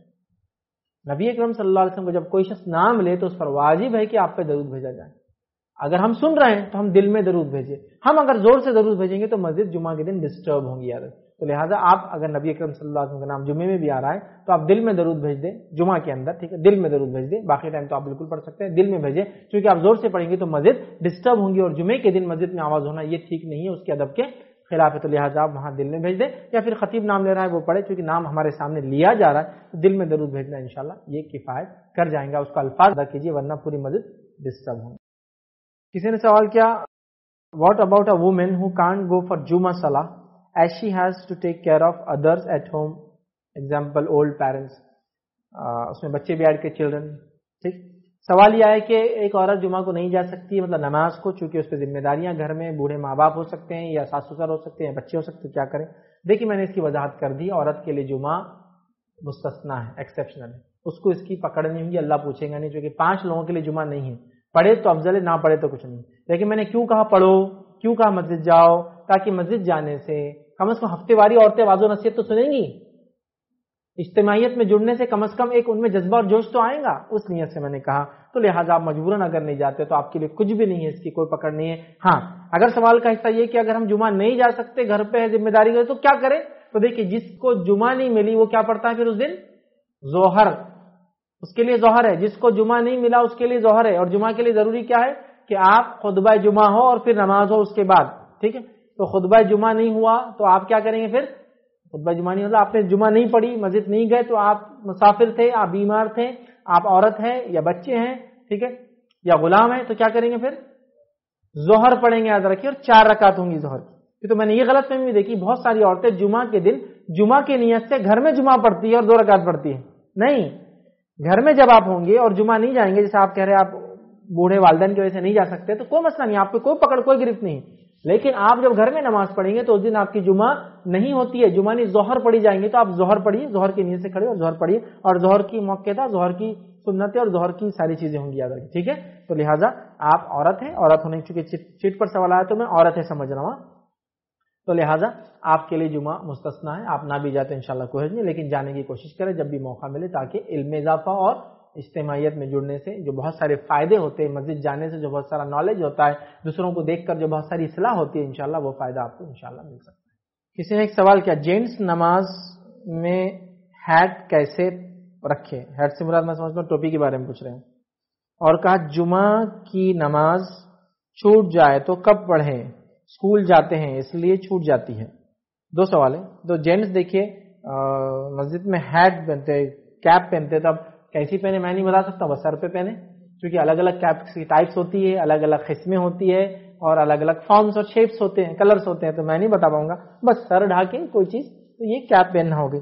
رہا ان کا دوسرا سوال کہ جمعہ کی نماز اگر چھوٹ جاتی ہے اسکول وغیرہ کی وجہ سے تو کیا کرے؟ تو جس کی جمعہ چھوٹ جاتی ہے اس کے لیے جمعہ نہیں، اس کے لیے کیا ہے؟ ظہر ہے، اور چونکہ اس کے لیے ظہر ہے تو ظہر کے ابتدائی وقت اور ظہر کے انتہائی وقت کے بیچ میں اس کو ظہر پڑھنا ہے۔ تو فار ایگزامپل آپ اسکول گئے، اسکول سے نکلے تو 1:30 بجے اسکول چھوٹا ہے، 2 بجے آپ چھوٹے ہیں اور گھر پہ ابھی آ رہے ہیں، چونکہ اسکول کی بات ہوئی ہے، آپ گھر آ رہے ہیں، گھر جب آ جائیں تو ظہر کا وقت جب تک رہتا ہے جب تک آپ ظہر پڑھ سکتے ہیں، تو آپ کے لیے جمعہ نہیں ظہر ہے، ٹھیک ہے۔ لیکن کرنا یہ چاہیے کہ بچوں وغیرہ کے لیے والدین اسکول وغیرہ میں ایسی گزارشات کرے کہ ایسا تھوڑا سا موقع دیا ان کے بچوں کو، تاکہ وہ جمعہ جا کر آ جائے۔ ماشاءاللہ بہت سارے مسلم اسکولز آج کل اور نان مسلم اسکولز بھی پروویژن بہرحال دیتے ہیں، بہرحال لیکن اگر کسی وجہ سے نہیں ہو پا رہی تو ایسا بچہ کیا کرے گا، گھر آ کر ظہر کے وقت کے اندر ظہر پڑھ لے، اس کے لیے جمعہ نہیں ہے، انشاءاللہ وہ ظہر پڑھ سکتا ہے۔ فیض بھائی، میں نے سنا تھا کہ خطبے کے درمیان کی دعا قبول ہوتی، ایک یہ وہ صحیح ہے کیا؟ دوسرا یہ ہم بچوں کو لے کے جاتے جمعے کا دن، بچے کافی ڈسٹرب بھی کرتے خطبے کے وقت، تو ان کو کیسا جیسا روکنا، کیسا خاموش بھی رہنا، بولنا نہیں ہے؟ تو بھائی کا سوال ہے کہ جمعہ کے خطبے کے درمیان جو دعا کی جاتی ہے وہ قبول ہوتی ہے۔ اس تعلق سے میرے علم میں کچھ چیز نہیں ہے، لیکن یہ بات میں ضرور بیان کروں گا کہ جمعہ کی خطبے اور عید کے خطبے میں امام دعا کر سکتا ہے اور یہاں اجتماعی دعا کی جا سکتی ہے، جس کا میں نے پچھلے سوال کے جواب میں تفصیلات رکھ دی کہ جب خطیب دعا کرے تو اس کے اندر آپ آمین کہہ سکتے ہیں، لیکن زور سے نہ کہیں چونکہ مسجد ڈسٹرب ہوتی، آپ دل میں آمین کہیں، ہلکے سے آمین آپ بہرحال اس میں کہہ سکتے ہیں۔ لیکن کیا خطبے کے دوران کی گئی دعا قبول ہوتی ہے؟ واللہ عالم، میرے علم میں اس چیز کے تعلق سے کوئی بات ابھی نہیں ہے۔ رہا سوال کا ایک حصہ جو بھائی نے ایک سوال کیا، وہ یہ ہے کہ بچوں کو مسجد لے جانا جس میں بہت ڈسٹرب کرتے خاص طور جمعہ میں کیسا ہے؟ تو میں یہی کہوں گا، نبی اکرم صلی اللہ علیہ وسلم کے زمانے میں بچے مسجد آتے تھے تو طریقہ یہ تھا، بڑے آگے، بچے پیچھے اور عورتیں اس کے پیچھے۔ اب تو عورتوں کا الگ انتظام ہے، تو اب ہوں گے بڑے آگے اور بچے پیچھے، تو آپ بچوں کو پیچھے بٹھائیں، انشاءاللہ جو بھی ڈسٹربنس ہوں گا ان کا آپس میں ایک دوسرے سے ہوں گا، لیکن بچے سے مراد وہ بچہ جو سمجھدار اگر ہو جائے تو پھر تو آپ اس کو ساتھ صف میں رکھیں، لیکن وہ بچہ جو سمجھدار نہیں تو اس کو آپ پیچھے رکھنا چاہیے، وہ پیچھے رہیں گا، آپ نماز پڑھ کے جا کے اس کو لے لیں، یا پھر بہت چھوٹا ہے نقصان کر سکتا ہے اپنا، تو پھر کوشش یہ کرے گھر چھوڑ کر آئے، اس کو مسجد میں نہ لائے، اس لیے کہ پھر آپ بھی ڈسٹرب ہوں گے اور دوسرے مصلیان بھی اس سے ڈسٹرب ہوں گے، ورنہ اور اگر تھوڑا بڑا ہے تو پیچھے رکھیے، اور بڑا ہے سمجھدار ہے تو اپنے ساتھ صف میں رکھیے انشاءاللہ، جبکہ وہ طہارت جانتا ہے، وضو جانتا ہے، غسل کرتا ہے، تمام چیزیں۔ عمر پھر اس کی 6 سال بھی ہو سکتی ہے، 7 سال بھی ہو سکتی ہے، عمر سے ڈیفائن نہیں کر سکتے، بچے کی سمجھداری پر ہے، تو آپ اس کو رکھ سکتے ہیں، اور اگر اتنے میں بھی سمجھدار نہیں تو اس کو پیچھے بھی رکھ سکتے۔ روایتوں میں ایسا ملتا ہے کہ 7 سال 8 سال 9 سال کے صحابہ نے نمازیں پڑھائی اور دوسرے صحابہ نے ان کے پیچھے نمازیں پڑھی، تو امام بن سکتے ہیں، ٹھیک ہے۔ ہمارے پاس ایک اصول عقل داڑ ہونا، چیک کرتے ہیں عقل داڑ ہے کیا تیری، تو صف میں کھڑا ہوں گا، نہیں تو نہیں، یہ بالکل بیکار کی بات ہے، یہ تو جانوروں کے لیے چیک کیا جاتا ہے کہ ان کی عمر کتنی ہے، انسان تو ان کی عقل سے اور سمجھداری سے پہچانے جاتے ہیں۔ ایک آدمی بہت بڑا ہے لیکن پاگل حرکتیں کرتا تو کیا آپ صف میں آگے کھڑے کریں گے؟ آپ بولیں گے پیچھے کھڑے کرو، تو عمر سے نہیں، اس کی سمجھداری پہ ڈیپینڈ، تو اگر سمجھدار ہے تو آگے لائیے، لیکن بچوں کو چھوڑنا، مکمل طور سے ترک کر دینا، مسجدوں سے دور کرنے کا سبب مت بنائیے، جیسا آج کل ہو رہا ہے کہ بچوں کو مسجدوں سے دور رکھا جاتا ہے، بچپن میں مارا پیٹا جاتا ہے مسجد میں آ جاؤ، اور بعد میں بڑے ہوتے بولتے مسجد میں آؤ، تو بچپن میں ہکالتے ہو بعد میں بلاتے ہو، یہ کون سا اصول ہے؟ تو بچپن سے ان کو رغبت ہو مسجدوں سے، اس کے لیے آپ کوششیں کریں، جمعہ کی شکل میں، عام دنوں میں شکل میں، عام نمازوں کی شکل میں، ہاں وہ آواز کریں گے، ہاں وہ کبھی کبھار چلائیں گے، ہاں وہ کبھی کبھی پیشاب اور پیخانہ بھی کر سکتے ہیں، ہاں وہ کبھی کبھی کچھ غلطیاں بھی کر سکتے ہیں، ان سب کو ہم کو برداشت کرنا ہوگا، تبھی تو وہ مسجدوں سے ان کا رابطہ قائم ہوگا۔ میں اچھے سے جانتا ہوں، جب میں چھوٹا تھا تو بہت زمانے تک چھوٹے تھے مسجد جاتے تھے، تو مسجد گئے تو ہم کو یہ طے رہتا تھا کہ پڑھنے والی ادھر سے ادھر سے، بس کہاں پڑھتی بچانا تھا اپنے آپ کو، سمجھے آپ؟ مسجد جا کے بچہ کھڑا ہوا دیوار کو ہاتھ لگائے، پٹ دیوار کو ہاتھ لگائے، تو اب وہ ٹائم پہ ہمارا کام یہ تھا کہ بچنا کیسے اپنے کو، تو گویا مسجد بچے کا جانا مطلب جنگل کے اندر ایک میمنے کا، مطلب بھیڑ کا چھوٹا بچہ، چھوٹا جب رہتا ہے نا بکری کا بچہ ہے میمنا والی چھوٹا، وہ جانا جیسا ہوگا کہ شکاری بھیڑیے بیٹھے ہوئے پورے ہر طرف، ہاؤس میں بیٹھا پٹتے کو وضو کیا ضرورت ہے، طہارت خانے میں گیا گھر سے کر کے آنا پٹ، اس کو پیشاب نہیں آ سکتا، وہاں ایک پھٹکا پڑا اس کو، زیادہ دیر بیٹھا، چل اٹھ اٹھ، تیرے کو کیا ضرورت، 3 بار دھونے کی، 1 بار دھو، چل نکل، پیر دھونے کی کیا ضرورت ہے، تو گویا اس کو وضو کی ضرورت نہیں، صف میں آ کر اول صف میں سب کچھ اہتمام کر کے آیا، حالانکہ شعور والا لڑکا ہے، چل پیچھے جا، مطلب میرا حق پہلے، پیچھے جانا پڑے گا اس کو، وہاں بھی پھٹکا پڑے گا، چٹائی کو کچھ کیا اس پہ الزام، فلاں بیٹھا اس پہ الزام، مسجد میں مچھلیاں تھی ہاؤس میں ہاتھ ڈالا وہاں ایک پھٹکا اس کو کھانا ہے، مطلب ہر جگہ جگہ دھکے دھکے پہ بیچارے کو پھٹکے کھاتے ہوئے جانا ہے۔ اب وہ بدزن ہو کے مسجد سے نکل کے چلا گیا، یہ بہت مارتے مسجد میں، ابا کو ساتھ گیا تو ابا کو چپک کے رہتا ہے، اس لیے کہ دوسرے مارنے والے ہیں، ٹھیک ہے، اب ابا بھی کب تک رہیں گی، بولیں گے پیچھے جا پیچھے گیا کہ پھٹکے پڑنے والے، اچھا یہ نہیں ماریں گے تو پڑوس والے بچے وہ بن ایسے لا کے چھوڑے ہوئے ہیں وہ دھورے، تو پورا سسٹم وہ ہو گیا، نتیجتاً ہمارے بچے بدزن ہو کے مسجد میں بھاگ جاتے، اب بڑا ہو گیا مسجد آنا رے بابا، بہت کھا لیا بچپن میں، کافی ہوتی سیکنگ بہت ہوئی میری، اب نہیں ہونا، تو بچپن میں بدزن کرتے ہو بڑے ہو کے بلاتے ہو۔ نبی اکرم صلی اللہ علیہ وسلم جیسی شخصیت اور ذات دنیا میں موجود ہے، مسجد نبوی میں آپ امامت کرتے ہیں اور آگے کھڑے ہوتے ہیں اور یہ ارادہ کرتے ہیں کہ آج میں رکعت لمبی کروں گا، لمبے سورے پڑھوں گا، اور جب آپ نماز کو سورہ فاتحہ کے بعد کوئی سورہ پڑھتے ہیں بچے کی پیچھے سے رونے کی آواز آتی ہے، جیسی رونے کی آواز آتی ہے حضرت ماتا آپ اپنی نماز کو جو نیت کی تھی اس کے مقابلے میں چھوٹی کر دیتے ہیں، جلدی ختم کرتے ہیں، کیونکہ آپ کو برداشت نہیں ہوتا ہے کہ ایک بچہ رو رہا ہے، اس کی ماں کا دل تھوڑا ہوتا کھینچتا ہے۔ مسجد نبی میں چھوٹے چھوٹے صحابہ روتے تھے، ان کی آوازیں امام کے کانوں تک جاتی تھی، لیکن اللہ کے رسول نے پڑھے کبھی نہیں بولا کہ ارے کون لاتا رہے اتنے چھوٹے چھوٹوں کو، آئندہ مت لایا کرو، اور ذلیل کرتا اٹھ کے، نہیں کبھی نہیں کیا۔ ہمارے پاس اگر کوئی بچہ رو تو امام صاحب 2 سے 3 دن برداشت بولیں گے کون لاتا اس کو، لاؤ پٹے کو لاؤ، وہ والا وہ رو رہا روز، یہ کس کا پوٹا ہے، یہ آنا نہیں مسجد کے اندر، اب دکھانا میرے کو تو ہوں گا، تمہاری نمازیں تو خراب ہو رہی ہماری نمازیں بھی خراب ہو رہی، انہیں اللہ نہیں چلا، اور وہ بچہ اس کا باپ بھی بالکل رسوا ہو جاتا بچے کی وجہ سے، اور وہ بولتا بیٹا میں تو چاہتا ہوں تجھے نماز کو لے جانا، امام صاحب پھر اعلان نہ کر دے مجھے ڈر لگتا ہے، یہ کریں گے، یہ شرارت بھی کریں گے، یہ ہو سکتا ہے ضد بھی کریں گے، یہ روئیں گے بھی، اور ایسا کیا مسجد نبوی میں نبی اکرم صلی اللہ علیہ وسلم زمانے میں، سب سے دنیا کے سب سے بڑے امام، ان سے بڑا کون ہو سکتا ہے، انہوں نے برداشت کیا تو ہمارے امام کون سے ان سے آگے ہیں۔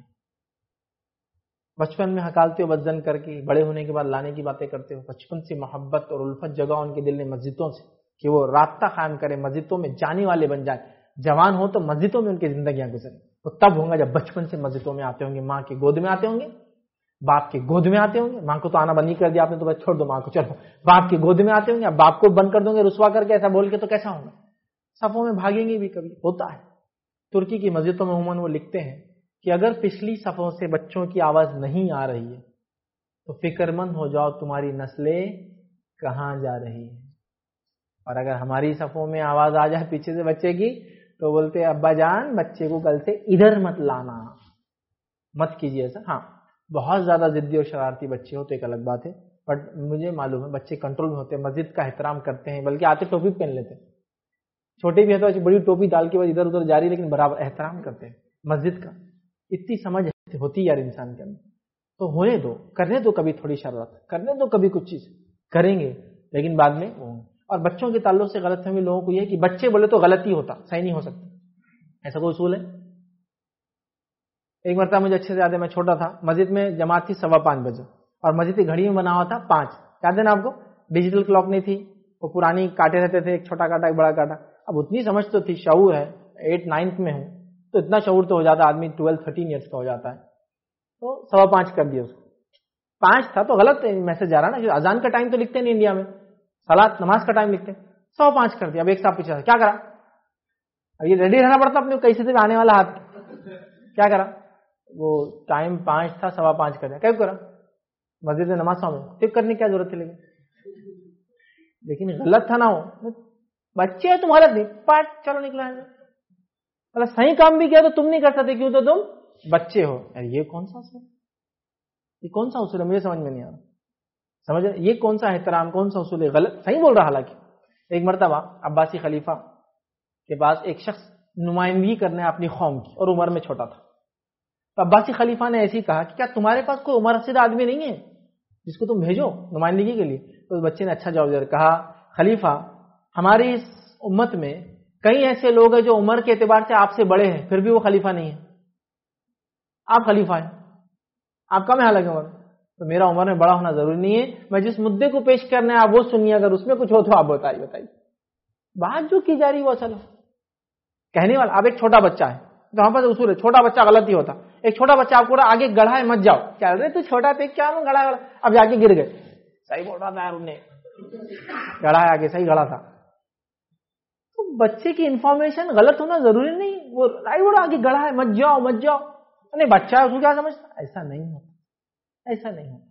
ٹھیک ہے, تو بہرحال ان کا احترام کیجیے, ان کو سنیے, بلکہ ان کو مقام دیجیے. عمر ابن خطاب رضی اللہ عنہ ایک مرتبہ گزر رہے ہیں, عبداللہ بن زبیر رضی اللہ عنہ اور باقی دیگر صحابہ کھیل رہے ہیں. انس بن مالک رضی اللہ عنہ فرماتے جو ہے عمر ابن خطاب جیسے وہاں سے گزرے تو بچے فٹافٹ بھاگنے لگے. کبھی خلیفہ تھا تمہارا, بھاگنے لگے. عبداللہ بن زبیر چھوٹے تھے کافی, جب ان کی والدہ نے ہجرت کی, یہ ہجرت کے وقت خبا میں پیدا ہوئے تھے, تو مطلب 11 سال عمر ہوں گی, ہارڈلی 13 سال 12 سال کھیل رہے تھے. سب بچے بھاگ گئے. عمر ابن خطاب اور سب بھاگ گئے. عمر ابن خطاب رکیا کر اور کہا عبداللہ تم نہیں بھاگے, سب بھاگ گئے بچے. تو کہا امیر المومنین میں نے کوئی ایسا غلط کام کیا نہیں جو ڈر کے مجھے آپ سے بھاگنے کی ضرورت ہے, پہلا. دوسرا, راستہ اتنا چھوٹا نہیں ہے کہ میں کھڑا رہوں تو آپ نہیں جا سکتے جو میں یہاں سے ہٹوں, اس لیے میں نہیں بھاگا. عمر ابن خطاب خوش ہوئے اور چلے گئے. صحیح جواب ہے نا. ایک, میں نے کوئی غلط کام نہیں کیا جو آپ سے بھاگوں. سیکنڈ, راستہ اتنا چھوٹا نہیں ہے کہ آپ کو جگہ دینے کے لیے مجھے ہٹنا پڑے, میں نہیں ہٹا. اس لیے آپ نے احترام کیا نا. یہ کہا کہ عمر سے زبان لڑا تھا, لے دو.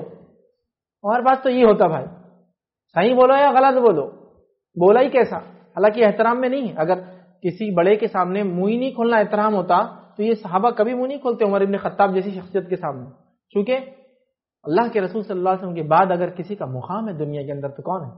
ابوبکر صدیق. اور اس کے بعد کون ہے؟ عمر ابن خطاب. منہ نہیں کھولتے تھے. نہیں اب آپ عمر جو بول رہے ٹھیک ہے ٹھیک ہے, کیوں تم کھڑے تھے؟ نہیں میں آپ کو جواب, آپ بڑے نہیں. جواب دیا کہ امیر المومنین میں نے کوئی غلط نہیں کیا, لہٰذا اس لیے میں نہیں بھاگا. دوسرا راستہ اتنا چھوٹا نہیں تھا کہ آپ اور میں ایک ساتھ نہ چل سکے, اس لیے مجھے ہٹنے کی ضرورت نہیں تھی. سمپل. انہوں نے کچھ نہیں کہا کہ کیا زبان دراز ہے کہ تمہاری والدہ کو تمہارے والد کو بولتا, زبیر کو جا کے ایسا پالے گا بچہ, اسما کو بولتا جا کے تمہاری ماں تو فلاں ہے. نہیں, کچھ نہیں. آپ خوش ہنستے ہوئے گئے. احترام کیجیے, ان کو رسپیکٹ کیجیے. تو بہرحال لائیے مسجدوں میں, ان کا خیال کرتے ہوئے. بہت زیادہ چھوٹے تو میں یہ کہوں گا احتیاط کریں, یا پھر بچوں کی صف میں رکھیں, اپنے ساتھ نہ رکھیں تو انشاءاللہ کم, کیونکہ آپ کے ساتھ ہوں گے تو محبت میں زیادہ ڈسٹرب کرتے ہوں. نزدیک ہوئے تو گود میں بیٹھیں گے, پیچھے رہیں گے تو آرام سے بالکل ہاتھ رکھ کے بالکل بیٹھیں گے, ٹوپی پہن کے ایک دم آرام. تو لائیے تاکہ ان کی ایک محبت پیدا ہو, پھر وہ آئے. اور بچے کس کو کہتے وہ بھی سمجھ لے, ورنہ پتا چلا بڑے بڑے ہو گئے, 17-18 سال بھی ہو رہے تو عقلدار نہیں, بچہ ہی بولے صف میں بھی مت کھڑا رہے اور فلاں. یہ سب نہیں ہونا چاہیے. تو بہرحال یہ چیزوں کو سمجھنے کی بہت زیادہ ضرورت ہے. الحمدللہ لوگ آج کل کافی اپ ٹو ڈیٹ ہے. میں نے دیکھا ہوں چھوٹے بچے جو پہلے زمانے میں جن کو صفوں میں کھڑے ہونے کی اجازت نہیں تھی, آج پہلی صفوں میں بھی دکھتے ہیں, کیونکہ وہ پہلے آیا جمعہ کو تو پہلے کھڑے رہنا اس کا حق ہے, اس کو کوئی پیچھے نہیں کر سکتا. اور ہوتا تھا ہم لوگ 12, 13, 14 سال کے ہو گئے, صفوں میں پہلے کھڑے ہوتے تھے, بعد میں آنے والے ہم کو پیچھے کرتے تھے, اور ہم چپلوں میں وہ دھوپ میں کھڑے رہتے تھے, اور یہ لوگ آرام سے منڈپ کے اندر اور مسجدوں میں نماز پڑھتے تھے. چھوٹے ہونے کے ناطے ہم نے جمعہ پڑھنا چھوڑ دی تھی پھر, کیونکہ وہ چپل میں بہت گرم ہوتا تھا. کبھی چپل بھی نہیں رہی تو بولتے تھے چپل. اچھا چپل بھی سمجھ لیجئے, مجھے اچھے سے یاد ہے, چلچلاتی دھوپ گرمی کے دن, مسجد پھر اس کے بعد منڈپ, اس کے بعد خالی حصہ چپل ہے, وہاں کھڑے کر دیتے بچوں. حالانکہ بچے پہلے سے آ کے بیٹھے, بچے بولے تو بچے نہیں, بالغ ہے, 12, 13, 14 سال بالغ ہو جاتا ہے انسان, شرعی اعتبار سے, قانونی اعتبار سے نہیں. انہوں نے پتہ نہیں قانونی اعتبار سے لے لیا, شرعی اعتبار چھوڑ کر. عقلدار 18 سال کے بعد آ رہی تو وہ دیکھ رہے. بہرحال پیچھے کھڑے ہو جانا. تو پھر ایک ٹائم یہ آیا کہ ہم مسجد میں نماز, وہاں نماز کو جانا چھوڑ دی, اس لیے وہ دھوپ میں کھڑے ہو. اچھا پرابلم یہ ہے کہ دھوپ میں کھڑے ہو تو پیر برداشت نہیں کر رہے, دھوپ. چپلیں ہوتی تو چپل کو لیتے تھے, پیر کے نیچے, تو کو پچھلا کے پھر وہی پٹ چپل میں نماز پڑھ رہا. سمجھے آپ؟ نہ ایسا کھانے دیں گے نہ ایسا کھانے دیں گے, لوگ نہیں کرنے دیں.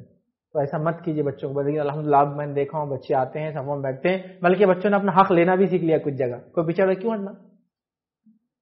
ہٹنا, پہلے پوچھتے بھی نہیں تھے بچے, کیوں ہٹنا پوچھے تو بولتا ٹھیک ہے ٹھیک کوئی بات نہیں. سمجھا. بہرحال تو ان کو احترام دیجیے انشاءاللہ. آج بچپن میں ان کو احترام آپ دیں گے, کل وہ انشاءاللہ مصلی بنیں گے اس مسجد کے. کسی نے سوال کیا سورہ کہف پورا پڑھنا چاہیے یا سٹارٹنگ کی 10 آیتیں اور لاسٹ کی 10 آیتیں کافی ہوتی ہیں؟ دیکھیے سورہ کہف کو جمعہ کے دن پورا پڑھنا ہے. یہ سٹارٹنگ کی 10 اور اینڈنگ کی 10 میں نے اس کی فضیلت صرف بتائی, وہ ہے کہ دجال سے حفاظت کے لیے یہ آیتیں کافی ہے, لیکن جمعہ کے لیے پورا پڑھنا ہے. یہ دجال سے محفوظ رہنے کے لیے آپ یہ کر سکتے, لیکن جمعہ کے لیے آپ کو پورا جو ہے سورۃ الکہف پڑھنا ہے. کہ اس کے اندر 10 آگے کی 10 پیچھے کی نہیں, پورا سورۃ الکہف اس کے اندر آپ کو تلاوت کرنا ہے جمعہ کا جہاں تک معاملہ. کسی نے ایک سوال کیا is there any significance regarding charity given on the day of جمعہ؟ کیا اس کی کوئی خاص فضیلت ہے کہ جمعہ کے دن صدقات دیے جائیں؟ تو بہرحال جمعہ کے دن دیے جانے والے صدقات کی کوئی خاص فضیلت ہمیں روایتوں میں نہیں ملتی, لیکن ہم یہ کہہ سکتے جمعہ کا دن ایک افضل دن ہے, تو لہٰذا اس کے اندر جہاں آپ نمازیں پڑھ رہے ہیں تو وہاں آپ صدقات بھی دے سکتے ہیں. لیکن کیا یہ صدقات افضل ہوں گے, اس کے تعلق سے کوئی دلیل چونکہ ہم کو نہیں ملتی, تو ہم کہیں گے واللہ عالم, اللہ بہتر جانتا ہے. ورنہ صدقے کا عموماً ثواب بہت ہوتا ہے, عام طور سے 1 سے لے کر 700 اور 700 کے ملٹیپل ٹائمز ہوتا ہے, جو قرآن کی آیت ثابت ہے. بہرحال تو صدقے کا ثواب ویسے ہی عموماً بہت زیادہ ہوتا ہے, 1 سے لے کر 700 ملٹیپل ٹائمز آف 700. تو بہرحال جمعے کے دن صدقے کی خاص فضیلت کے تعلق سے کوئی روایت میں نہیں جانتا ہوں.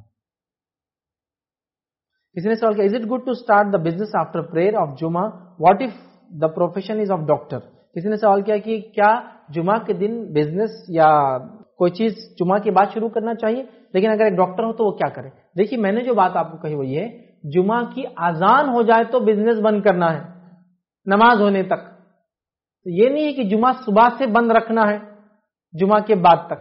تو آپ جمعہ سے پہلے بالکل کھول سکتے ہیں, as a doctor, as a engineer, as a architect, as a lawyer, سب کچھ کیجئے, بس جمعہ کی اذان ہو جائے. اب چونکہ اذان ملٹیپل ہوتی ہے, گلف وغیرہ میں ایک ہی اذان ہوتی ہے, اب یہاں ملٹیپل ہوتی ہے, تو جس مسجد میں آپ جا رہے ہیں اس مسجد کی اذان جب خطیب چڑھنا ہے اس سے پہلے فری ہو جائے, سمجھا, اور خطبے سے پہلے پہنچ جائے تو آپ کے لیے انشاءاللہ کافی ہے. تو جمعہ تک بند رکھنا کوئی ضروری نہیں ہے, جمعہ سے پہلے آپ کھول دیجئے, فجر کے بعد آپ کھول دیجئے, جمعہ تک کھلا رکھیے, جمعہ کی اذان ہو جائے بند کر دیجئے, جمعہ کی نماز پڑھ کے کھول لیجئے, ٹھیک ہے. تو لہٰذا بند رکھنا جمعہ سے پہلے ضروری نہیں ہے, صرف اذان ہونے کے بعد بند رکھنا ہے, نماز ہونے تک آپ کی جس مسجد میں بہرحال آپ پڑھ رہے ہیں, چونکہ آج کل الگ الگ مسجدیں الگ الگ وقتوں میں اذانیں اور نماز ہوتی ہے. تو یہ انشاءاللہ عزیز کافی رہیں گی. جنرل ٹرمز میں کہوں گا 12 ساڑھے 12 بجے بند کر دیجیے, 2:30 بجے کھول لیجیے, 2 بجے کھول لیجیے, کیونکہ عموماً اذانیں 12:30 سے شروع ہوتی ہے. جس علاقے میں ہم لوگ رہتے ہیں 2 بجے تک تو بالکل سب ختم ہو جاتا ہے, ختم ہو, 1.5 گھنٹہ بند رکھنا ہے. میں مسجد میں جو جاتا ہوں 1 بجے اذان ہوتی ہے, خطبہ چالو ہوتا ہے, اس کے بعد 1 بجے بند, ٹھیک, کوئی مسئلہ نہیں. یا آپ کے علاقے میں ایک ہی مسجد 1 بجے ہوتا ہے, ٹھیک, کوئی مسئلہ, ٹھیک ہے. تو کوئی بند رکھنا ضروری جمعہ تک. ایک غلط فہمی لوگوں کو یہ کہ جمعہ سے پہلے بزنس نہیں چلانا, پھر جمعہ کی نماز کے بعد دکان کھولتے ہیں, ایسا کچھ بھی نہیں. جمعہ سے پہلے کھلا رکھیے, ہاں اذان ہو جائے جمعہ کی تو بند کیجیے, جائیے بزنس بند کر کے نماز پڑھیے, آئیے پھر بزنس کھول لیجیے انشاءاللہ, کوئی مسئلہ نہیں. کسی نے ایک سوال کیا ہے, سوال عنوان سے متعلق نہیں ہے لیکن ضروری سمجھتا ہے جواب دے دوں. کسی نے سوال کیا کہ سیلفی, آج کل سیلفی کے بہت کریز ہو چکا ہے, اور خاص کر سیلیبریٹیز, اسکالرز کے ساتھ بھی مرد اور خواتین گھیر لیتے ہیں, یہ کہاں تک درست ہے؟ لوگوں کو نصیحت کریں. کسی نے سوال کیا سیلفی کے تعلق سے کہ آج کل لوگوں کو بہت کریز ہو گیا ہے, سیلیبریٹیز اسکالرز کو بھی نہیں چھوڑتے ہیں. تو بہرحال دیکھیے سیلفیز, یہ میں نے اس سے پہلے اس کی تفصیلات رکھی تھی.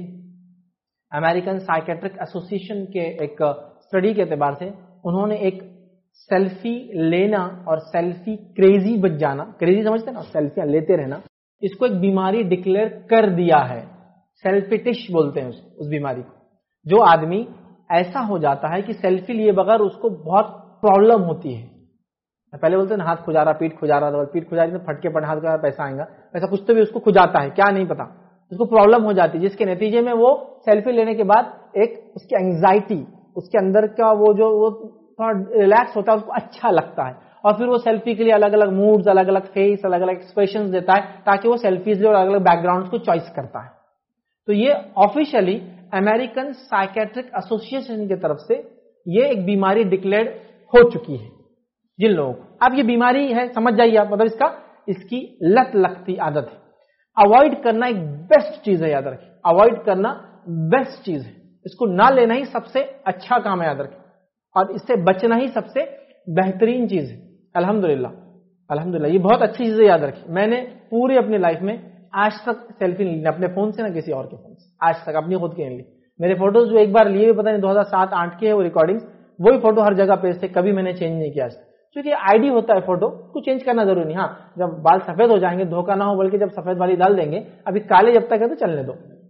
بلیک ہیئرس والی فوٹوز ہے پوری, وہ داڑھی بھی کالی ہے, مونچھ بھی سب کالا ہے, چلو جب سفید ہو گیا تو پھر چینج دھوکہ ہو جائیں گے ڈال دیں گے, بہرحال ابھی تو ضرورت نہیں. تو 8-10 سال سے سیم فوٹو کی ضرورت نہیں, میں نے نہیں کی احتیاطاً. کبھی کبھار ضرورت پڑنے پر کھینچ لینا سمجھ میں آ رہا ہے, فوٹوز آئی ڈی کے لیے ہوتا ہے نا, آئی ڈی دینا ہے وہ کسی کو فوراً جلدی سے تو کھینچ لے. سیلفی کے بدلے سامنے کسی کو لینے لگا تو اور کلیئر فوٹو آتی, بہرحال. لیکن یہ ایک بیماری ہے. اب اس کا کریز اتنا ہو چکا ہے, اس لیول تک پہنچ چکی ہے کہ یہ بیماری ثابت ہو چکی ہے اور لوگوں کو ہو رہی ہے, یاد رکھیے. اور اتنا عجیب و غریب کریز کسی کو انتہا نہیں, عجیب و غریب کریز. اس سے لوگوں کو بچنا چاہیے, یاد رکھیے یہ بہت خطرناک چیز ہے. اس کو اوائڈ کیجیے جب تک کہ آپ کو ضرورت نہیں ہے. ایز اے انفارمیشن آپ کو دینا ہے تو ٹھیک ہے, نیوز دینا ہے, کوریج دینا ہے کہ میں یہاں کھڑا ہوں, ایسے حالات یہاں چل رہا ہے, یہ ہوا ہے, میرے پیچھے دیکھیے اب یہ ہو رہا ہے, ٹھیک. لیکن اس کو ایز اے انجوائمنٹ تھوڑی دن آپ کریں گے, بعد میں آپ اس کو بہت زیادہ نقصان. اور حد یہ ہوگی کہ جھوٹ موٹ ہر چیز, پہلے تو یہ تھا ایسا کھینچتے تھے سامنے بٹھا کے, اب کیا ہوگا کھانا کھا رہے, اچھا کھانا خود کا بھی نہیں ہو کسی اور کا ہے, اچھا دکھا سجا ہوا اچھا ہے, بھائی صاحب ایک فوٹو لے لو, کا وہ بھی بولتا چلو کھانے کے پیسوں سے ویسے ہی وصول ہو رہے پیسے اپنے, لے لے تو فوٹو لے لے. کسی کی گاڑی دیکھی اچھی تو بڑے مبارک ہو, تو خوش بھی ہو رہا نہیں, اسی کیا ضرورت ہے. ارے بھیا اس کے پاس سائیکل بھی نہیں ہے, وہ کسی گاڑی کے بازو کھڑا ہو گیا تھا. حالت دیکھیے آپ, سمجھے نا, مطلب یہ دنیا عجیب ہوگی. کسی نے جوک بھیجا تھا, ایک ڈاکٹر ایک خاتون سے پوچھتا آج ناشتے میں کیا کھائے, تو بولتی پیزا برگرز اور یہ اور وہ فلاں فرینچ فرائز. وہ بولتا چپ یہ فیس بک اسٹیٹس نہیں ہے, سیدھے سے بولو. تو بولے خاگینہ روٹی. ہاں سمجھے آپ, فیس بک اسٹیٹس میں یہ سب چلتا, ریئل لائف میں خاگینہ روٹی کھا کے آئے ہوئے.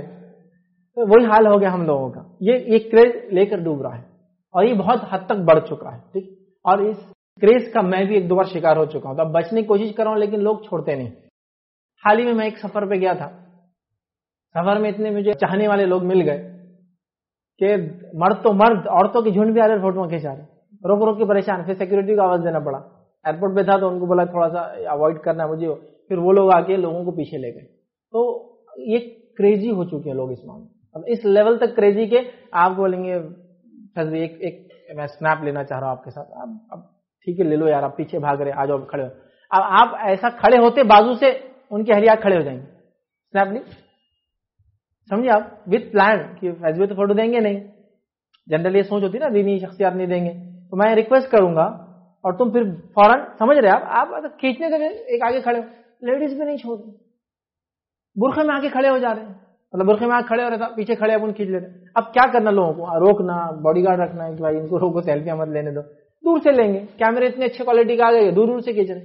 تو اب یہ کریز بن چکا ہے, یہ بیماری حد سے زیادہ بڑھ رہی. حالات یہ ہے, میں آپ کو بتاتا ہوں. کئی جگہ تو تقریر سننے آنا ہی نہیں آپ کو, ایک سیلفی مل جانا بس, یہ نیت سے آئے. اور جب آ کر بولتے فیضی ایک سیلفی, تو ایسا لگتا ہے پوری زندگی کی بھیک گڑگڑا کے مانگ رہا ہم سے. اگر یہ نہیں تو اس کی زندگی ختم ہو گئی آج, اس کا جینا ویرت رہا, اس دنیا میں بھیجا جانا اس کا بیکار رہا آج. اگر میں فوٹو اتنا عجیزی کہ آپ بولتے ایک نہیں کہیں لے لے, تو لے, مطلب سمجھے نا, مطلب اس لیول تک جا چکا ہے. اچھا کبھی تو حالت یہ ہو رہے کہ کسی کو تو بول دے رہے ہیں کہ بھائی آپ مت لیجیے, ہاں سمجھے. اچھا کوئی ساتھ بھی رہتا ہے, مطلب فیض بھائی کی حالت یہ آگے جاتے آپ کیا کریں, میرے کو لینا تھا بول کے اس کو ہکالا. آپ انتظامیہ میں ہیں, میرے ساتھ آپ کو رکھا گیا کہ لوگ نہیں لینا, نہیں بولے وہ کیسا تھا, امی بہت کر رہے تھے, مطلب وہ ہے, اور بھابھی بھی آپ کے بول رہے تھے کہ فیض بھائی کے ساتھ رہتے لوگ, میں وعدہ کر کے آیا تھا تو اس لیے ایک لے لیا, معافی چاہتا ہوں میں سے. اچھا ہو گیا نا, پھر تھوڑی دیر بعد جا کے اسٹیج پہ بیٹھے, پھر آ گیا پیچھے سے انہیں کھچ. اب یہ کیا ہے, نہیں وہ کیسا, میں نے ایک نظر مانگ لیا تھا کہ آپ کے ساتھ اسٹیج پہ فوٹو لوں گا, تو اب میں بولا پورا کرنا ضروری ہے نا, تو یہاں آ جاؤ. ارے یار تم انتظامیہ میں تم ہی حرکت کرو گے تو کیا ہوگا, بعد میں لوگ اسٹیج پہ آ جاتے, کوئی پرواہ نہیں. مطلب سمجھے نا, ایسا ہوگا کہ اسکالر یا کوئی عالم یا کوئی پرسن جس کی تقریریں آپ سنتے ہیں, اس کی تقریریں ادھر جائے ایک طرف, کوئی پرواہ نہیں, لیکن سیلفی اس کے ساتھ ہونا چاہیے. اگر وہ نہیں ہوا تو کچھ حاصل نہیں ہوا اس اجتماع میں آنے کا. اس لیول تک, اس کریز تک ہوتا ہے کہ کسی کو دھکا مکی چالو ہو جاتی, موبائل گر رہے ایک دوسرے کی, سمجھ رہے ہیں, حد ہو جاتی. تو یہ بہت ڈینجرس ہے, یاد رکھیے, اس کے بڑے نقصانات ہیں, ٹھیک ہے. اور یہ غلط بھی یاد رکھیے, اس کے کئی نقصانات ہیں ویسے ہی، ٹھیک ہے، شرعی نقصانات بھی ہیں، دنیاوی نقصانات بھی ہیں، بٹ لیکن لوگوں کی ضد ہوتی ہے یاد رکھیں. تو میں یہ ریکویسٹ کروں گا تمام لوگوں سے، یہ سیلفی کلچر کو اوائڈ کریں.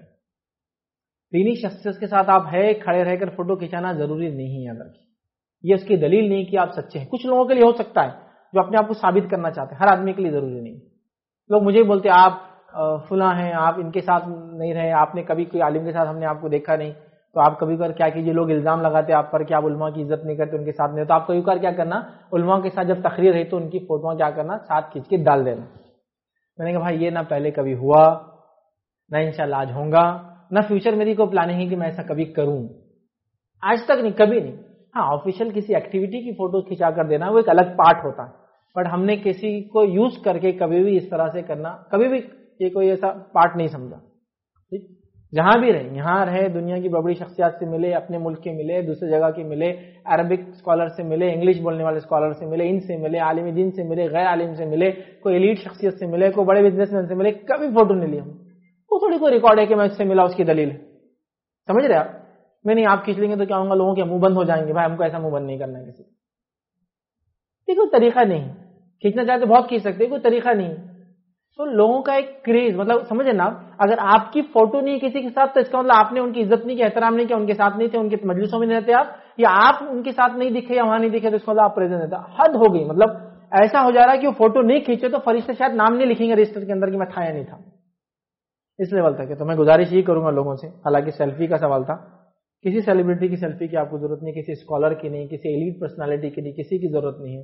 آپ کو خبر دینا ہے ایز اے نالج ایک الگ چیز ہے، بٹ یہ ساری چیزوں کو جو آج کل کریزی ہو کر رہے ہیں، بلکہ اسی کو سمجھ رہے ہیں کہ یہ سب سے مین ہے. اتنی دیر کی 2-2 3-3 گھنٹے کے اسکالر کے آنے سے پہلے کھڑے ہوتے ہیں راستوں میں تاکہ آتی فوراً ملے نہ بھی تو ایک سیلفی کا موقع مل جائے. یوں کھینچ لیا جا رہے، گاڑی میں بیٹھے، آ کے گاڑی کے بونٹ پہ بیٹھ گئے، 1 سیکنڈ کھینچتے چلے. کیا ہی ہے مطلب اتنے کریزی کہ اپنے بچوں کو مجموعہ بھول جاتے، بعد میں اور بچہ کہاں ہے میرا. اس حالت تک میں نے لوگوں کو دیکھا ہے. سمجھ رہے آپ؟ لیڈیز بھی اس میں پیچھے نہیں ہے، بڑھ چڑھ کے حصہ لے رہی ہے. میں گزارش کروں گا، اب ظاہر سی بات ہے ایک آدمی کھڑا ہے، کوئی بڑا فوٹو لینا ہے، پلیز پلیز پلیز، آپ فوٹو لینے کھڑا ہے، پیچھے سے کوئی آگے کھڑا ہو جا رہا ہے، کس کو اوائڈ کریں گے، کیسے اوائڈ کریں گے؟ الحاد ہوتی ہے. مطلب لوگ کسی بھی لیول پر جا رہے ہیں. تو میں یہ گزارش کروں گا، دیکھیے مردوں سے بھی کہ سیلفی لینا درست نہیں، خواتین سے بھی کروں گا. دیکھیے آپ کسی بھی دینی شخصیت کو چاہے یا کسی کو بھی چاہے، اپنی فوٹو کسی کے ساتھ آپ مت کھنچائیے. اس کا کیا معنی لیا جائے گا دنیا میں میں نہیں جانتا، کس نظر سے دیکھا جائے گا میں نہیں جانتا. ٹھیک، اور میں نے بھی کئی بار اپیل کی لوگوں سے کہ مت کیجیے، کم از کم لیڈیز کو روکیے. لیکن کئی جگہ ایسا ہوتا ہے کہ لوگ رکنے کو، مطلب آپ سمجھیے، میں بتا رہا ہوں نا، اگر 25-50 عورتیں ایک ساتھ آ جائے اور آگے کھڑ رہے کہ فوٹو کھینچ رہے، آپ پیچھے بھاگ بھی رہے تو چھوڑتے نہیں، یا آپ کچھ کام کر رہے بازو آگے کھینچ لیا. اب ظاہر سے ایک آدمی کام کر رہا ہے، کچھ کھڑا ہے، کچھ لکھ رہا ہے، کوئی چیز فلاں کر رہا ہے، لیکن یہ چونکہ کلچر ہی ایسا ہو گیا. اب آپ کیاس مشین پہ کھڑے ہیں، بورڈنگ پاس نکال رہے ہیں ایئرپورٹ پہ، سامنے کھڑے ہو کے لے لیتے فوٹو. اب آپ ان کو نہیں دیکھ رہے ہیں. میں فیض بھائی کی بازو کھڑی تھی، عورتوں کا بتا رہا ہوں آپ، مردوں کا نہیں. مرد تو آ کے ریکویسٹ کر کے لیتے، عورتوں کو معلوم یہ تو نہیں بولنے والا ہے نا، تو فوراً آ کے مشین کے بازو کھڑے ہوئے کیا سب لے لیا. اب آدمی مشین میں کچھ کر رہا ہے اوپر، یہ کیا ہے؟ اب کیا ایک لیڈی سے کوئی چھینے گا، اس سے اور بات کر کے ایک نیا فتنہ مچائے گا. اب اس سے بات کرنا ایک نیا فتنے کو جنم دے گا. کسی نے وہ نہیں دیکھا اس نے کیا کی، میں کیا کر رہا ہوں وہ تو دکھ رہا ہے نا. آپ نے نہیں دیکھا کہ اس نے کیا کیا، میں بول رہا فون دو آپ کا ادھر، اس کو ڈیلیٹ کرو، تو وہ تو دکھ رہا نا. کیا کیریکٹر لیس آدمی اتنی دینی باتیں کرتا، ایسی بات کرتے کہ لیڈیز.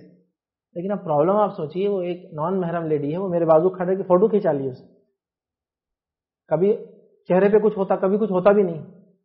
یہ چیز کو کیا انٹرپریٹ کیا جائے گا میں بھی نہیں جانتا ہوں نا. مطلب کس جگہ جا کے فوٹو، نہیں یہ صرف ہمارے محرم کے لیے. بھائی ایسا نہیں ہوتا، یہ طریقہ نہیں ہے، لیکن لوگ نہیں مانتے. آپ لائن میں کھڑے، آگے کو کھڑا ہوا فوٹو لے لیتا، لائٹ میں چڑھ رہے وہیں کھڑے ہو جاتے ہو. فیض بھی آ رہے ہیں فیملی کے ساتھ، فیض بھی آ رہے پیچھے سے، سب فیملی پوری ریڈی رہتی.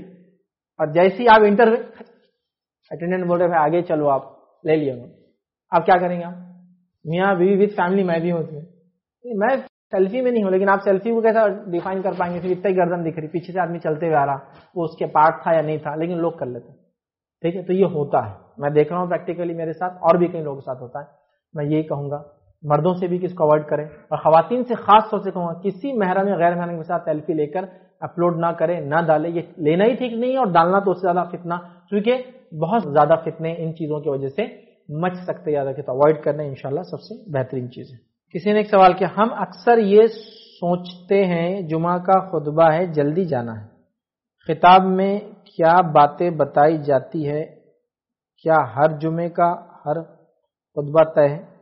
دیکھیے خطبوں کے کبھی عنوان طے ہوتے ہیں اور کبھی ایک جیسے ہوتے ہیں اور کبھی الگ الگ ہوتے ہیں، الگ الگ علاقوں میں الگ الگ عنوان، لیکن انڈیا میں تو ایسا کوئی سسٹم نہیں کہ خطبے کا کوئی عنوان طے ہوتا ہے، رینڈملی خطبے کے عنوانات ہوتے ہیں اور اعلان بھی نہیں کیا جاتا انڈیا میں، تو لے جاتے ہیں۔ کچھ جگہوں پہ کچھ ملکوں میں اعلان کیا جاتا ہے، ایک ہی خطبہ سب جگہ ہوتا ہے ایک ہی ٹاپک کے ساتھ، گلف وغیرہ میں ایسا ہوتا ہے، لیکن انڈیا میں ہر جگہ خطبہ الگ ہوتا ہے، الگ ٹاپک پہ ہوتا ہے، کبھی کنٹینیو ہوتا ہے کئی پارٹس میں اور کبھی الگ الگ ہر جمعہ میں۔ بہرحال آپ کو اپنے نزدیکی مسجد والوں سے پوچھنا ہوگا کہ آج کا اور اب کا کیا معاملہ چل رہا ہے۔ کسی نے ایک سوال کیا، can a girl can give دعویٰ on a big platform because اللہ order not to be soft spoken but what if we do speeches in medium tone? کسی نے ایک سوال کیا کہ ایک لڑکی کیا دعوت دے سکتی ہے بڑے پلیٹ فارم پہ، اس لیے کہ اللہ نے ان کو نرم گفتگو کرنے سے منع کیا، تو کیا میڈیم ٹون میں دے سکتے ہیں؟ تو دیکھیے میں سب سے پہلے تو یہ کہوں گا کہ اگر آپ لیکچرز وغیرہ یا کوئی چیز دیتے ہیں تو ایسے پلیٹ فارمز پہ دیں جہاں آپ کو عورتیں ہی سننے والی ہو، تو اس میں انشاءاللہ کوئی مسئلہ نہیں، سافٹ اسپوکن ہو، میڈیم ٹون ہو یا ہائی ٹون ہو، یہ آپ کا مسئلہ ہے، تقریر کے اندر آپ کر سکتے ہیں۔ رہا مسئلہ ایسی جگہ جہاں مردوں اور عورتوں کی گیدرنگ کامن ہے، میں یہی کہوں گا کہ آپ اوائڈ کریں، بچتے رہیں کہ ایسی جگہ آپ اسپیچز دیں، یہ آپ کے لیے بیٹر ہوگا انشاءاللہ، اوائڈ کرنا یہ بیٹر ہے۔ ضرورت حالات ہو سکتے کسی ملک زمانے اور زمین کے، میں سب کو نہیں کہہ رہا ہوں، بٹ بیٹر آپشن یہ ہے کہ اوائڈ کیا جائے، یہ آپ کے لیے زیادہ اچھا ہے۔ تھرڈ یہ کہوں گا آپ لیڈیز میں دیں یا کہیں اور مکس گیدرنگ میں دیں، ریکارڈنگز کو اوائڈ کریں، یہ اور بھی بیٹر ہے۔ ضرورت پڑنے پر ریکارڈنگز بھی زمین زمان حالات ماحول کے اعتبار سے کی جا سکتی ہے، کچھ علماء کے فتوے، لیکن اکثر کی یہ کہ ابھی نہ کیا جائے، لیکن کچھ کی یہ بھی ہے کہ ہاں ضرورت ہے زمانے کی تو کیا بھی جا سکتا ہے، تو سیف سائڈ یہ ہے کہ آپ نہ کریں، ضرورت پڑنے پہ میں کہوں گا پھر ان فتاووں کو لے کر آپ کر بھی سکتے ہیں، واللہ عالم، اللہ بہرحال اس معاملے میں بہتر جانتا ہے۔ السلام علیکم فیض بھائی، حرمین شریفین میں زوال سے آدھا گھنٹہ پہلے اذان ہوتی اور اس کے فوری بعد خطبہ شروع ہو جاتا، تو جو لوگ آتے وہ تحیت المسجد پڑھتے، تو زوال کے وقت میں بھی وہ لوگ پڑھ لیتے، تو اس سے کوئی نماز مکروہ تو نہیں ہوتی؟ پہلا سوال یہ۔ دوسرا ہے کہ جمعے کی سنت موقعہ کتنی ہے؟ بھائی نے سوال کیا کہ حرمین میں جو ہے اذان جو ہے زوال سے پہلے ہو جاتی ہے جمعہ کے لیے خاص طور سے، اور لوگ آ کے نماز وغیرہ پڑھتے ہیں، تو اس کا کیا مسئلہ ہے؟ تو دیکھیے پہلی چیز تو یہ کہ جمعہ کے لیے زوال کا مسئلہ نہیں، جمعہ کے لیے جمعہ کی حد تک زوال کا کوئی مسئلہ نہیں، جمعہ کبھی بھی ہو سکتا، زوال سے پہلے اور زوال کے بعد بھی، جمعہ کے لیے مسئلہ نہیں، اور اذان تو کم از کم بالکل دی جا سکتی، اس میں کوئی مسئلہ ہی نہیں ہے زبان سے، جمعہ کی حد تک، ٹھیک۔ دوسرا، مسجد حرم کے تعلق سے نبی اکرم صلی اللہ علیہ وسلم کی روایت ہے کہ یہاں آنے والوں کو نماز سے بالکل بھی نہ روکا جائے، تو لہٰذا علماء لکھتے ہیں کہ یہاں آنے کے بعد انسان تحیت المسجد کبھی بھی پڑھ سکتا ہے، چونکہ اتنے لاکھوں کی تعداد میں لوگ آتے ہیں، ان کو روکا نہیں جا سکتا، ٹھیک ہے، تو لہٰذا وہاں آپ جب جائیں تو تحیت المسجد وغیرہ آپ وہاں پڑھ سکتے ہیں، مستثنا اس حالت تک کہ آپ وہاں جا کے تحیت المسجد پڑھے بغیر ٹائم دیکھے کہ اس کے بعد آپ نے کام بہرحال اعمال کر سکتے ہیں۔ دوسرا بھائی کا سوال، جمعے کی سنتیں کیا ہے، موقع کیا ہے خاص طور سے؟ دیکھیے جمعے کے تعلق سے جو بات جو بالکل راجح ہے مسئلہ وہ یہ ہے، جمعہ کی نماز سے پہلے 2 رکعت کم از کم، اور 2 سے زائد جتنی پڑھ سکتے 2 کر کے آپ پڑھ سکتے ہیں، ٹھیک ہے، تو 2 کم از کم، اس سے زائد جتنی پڑھنا ہے۔ دوسرا، جمعہ کی 2 رکعتیں فرض ہے، بہت سے لوگ غلط فہمی ہوتے ہیں، جمعہ کو فرض نہیں مانتے، 2 رکعتیں فرض ہے جمعہ کی، اور جمعہ کے بعد 4 رکعت موقع ہے 2 کر کے، مطلب 2 سلام سے 4 رکعت، اور اس میں افضل یہ کہ گھر جا کر پڑھا جائے، ٹھیک ہے، نبی اکرم صلی اللہ علیہ وسلم گھر پڑھتے تھے، لیکن اگر آپ گھر سے باہر ہیں اور مسئلہ ہے گھر جا کے نہیں ہوں گی تو وہیں پڑھ سکتے، کوئی مسئلہ نہیں، تو 2 کر کے 4 رکعت پڑھنا ہے، ٹھیک ہے، تو گویا جمعے کی 8 رکعت ہو جاتی ہے اس طرح سے، 2 پہلے موقع 2 فرض اور 4 بعد میں موقع 2 کر کے، یہ جمعے کی نماز ہے۔ فیض بھی جمعے کے دن بچوں کو لے کے جاتے تو پیمپر وغیرہ باندھ کے لے کے جاتے، لیکن وہ ٹھیک ہے کیونکہ بچے گندگی تو کرتے ہوں، اس لیے سیکیورٹی تو اپن کرتے، لیکن وہ مناسب ہے مسجد کے اندر؟ سوال یہ ہے کہ چھوٹے بچوں کو اگر مسجد لے جائے تو پیمپرز وغیرہ باندھ کے لے جاتے ہیں، ظاہر سی بات ہے بچے ہیں، سمجھنے کی غلاظت کر سکتے ہیں، تو کیا باندھ کے لے جانا درست ہے؟ حالانکہ ہم نے تو ساری احتیاط کی پھر بھی، لیکن وہ اندر کر سکتے ہیں، کچھ بھائی کا سوال ہے۔ تو دیکھیے اگر ایسی مائیں ہیں جو چھوٹے بچوں کو نماز کے لیے لے کر آتی ہے، ٹھیک ہے، اور ظاہر سی بات ہے وہ گھر میں رہ کر یا تو بچے کے ساتھ رہیں گی یا پھر باہر نکلیں گی تو بچہ بھی ساتھ ہی جائیں گا، اور اگر نماز پا سکتی ہے اور وہ لے کر آتی ہے اور پیمپرز وغیرہ باندھی ہوئی ہوتی ہے تو انشاءاللہ اس میں کوئی حرج نہیں، کیونکہ باہر نہیں ہو غلاظت، ٹھیک، اچھے سے اگر باندھا جائے تو لیک ہونے کے چانسز بھی نہیں ہوتے، اور بچے ظاہر سی بات ہے آپ اگر خود اذان کے بعد چلے جائے اور نماز تک آ جائے تو میں سمجھتا ہوں ہارڈلی 30 سے 35 منٹ 40 منٹ کی ساری چیزیں ہیں مسجد کے اندر جو بھی ہو رہا ہے، تو اگر بچے کو فریش کر کے تیار کر کے آپ لے جائے فوراً نماز سے پہلے، نماز اور فوراً نکل کے آ جائے، تو میں سمجھتا ہوں انشاءاللہ زیادہ مسئلہ نہیں ہوگا. لیکن اگر مجبوری کیفیت میں بچہ اندر کچھ کر بھی دیتا ہے انشاءاللہ تو کوئی حرج نہیں اس کے اندر. ٹھیک ہے، اس لیے کہ آپ کا مقصد تھا نماز کو حاصل کرنا، بچے کو یہ کرائے بغیر نہیں کر سکتے. اب بچہ اندر کیا کریں گا، بچے کو بھی نہیں سمجھتا، چھوٹا ہے، تو انشاءاللہ اس میں کوئی حرج نہیں. تو ایسی مائیں یا ایسا باپ بچے کو اگر لے جاتا ہے اور یہ اس کی مجبوری ہے کہ پھر نماز کو نہیں پڑھیں گا، چلو عورت کا سمجھ میں آ رہا ہے گھر میں رہ جائے. اب ایک آدمی ہے، والد ساتھ ہے اور بچے کی ماں نہیں ہے، کسی سے بیمار ہے وغیرہ ہے، نماز کو بھی جانا ہے، جمعہ، کیا کریں گے؟ اچھے سے تیار کر کے اسے لے جائے. بس اس چیز کا رہے کہ اس میں سے کوئی چیز لیک ہو کر باہر نہ نکلے، تو انشاءاللہ لے جانے میں پھر کوئی حرج نہیں. چاہے اندر وہ کچھ کر بھی دے، کیونکہ وہ لیک نہیں ہوتا، انشاءاللہ لے جانے میں کوئی حرج نہیں. ٹھیک ہے، اور ایسا کیا جا سکتا ہے. بہت سارے اس پہ فتاوے عورتوں کے، خاص طور سے مسجد سے گزرنے پر حیض کی حالت میں، کہ وہ اتنے اچھے سے اپنے آپ کو صاف کر لے کہ خون گرنے کے چانس نہ ہو، یا پھر ایسی عورت جو حیض آ جائے اور حج کے اندر ہو، طواف افاضہ اس کا نہ ہوا ہو، اس کے لیے فتویٰ یہ ہے کہ وہ اچھے سے نیپکن وغیرہ لگا لے کہ خون وغیرہ نہ گرے اور حرم کا طواف کر لے، چونکہ اس کی فلائٹ جانے والی ہے، وہ کر سکتی ہے. تو اسی سے ہم جواز لے سکتے ہیں کہ ایسی چیزیں اگر مجبوری ہو، جیسا باپ جا رہا ہے اور مجبور ہے بچہ ڈائپر میں، انشاءاللہ کوئی مسئلہ نہیں، چونکہ باہر نہیں اندر ہی اس کے اندر ہے. اور پھر یہ مسئلہ تو پیشاب پیخانے کا جو کہ عموماً انسان کے پیٹ میں ویسے بھی ہوتا ہے وضو کرنے کے بعد، ہمارے جسم میں تو ہے وہ چیز، باقی باہر نکلی تو غلاظت ہے. ٹھیک ہے، تو ظاہر سے آپ نے پیمپرس وغیرہ پہنا جس سے وہ محفوظ ہے، مطلب باہر نکلنے کا چانس نہیں، تو انشاءاللہ اس میں کوئی حرج نہیں ہے. ٹھیک ہے، وآخر دعوانا الحمدللہ رب العالمین. سبحان ربک رب العزۃ عما یصفون وسلام علی المرسلین والحمد للہ رب العالمین.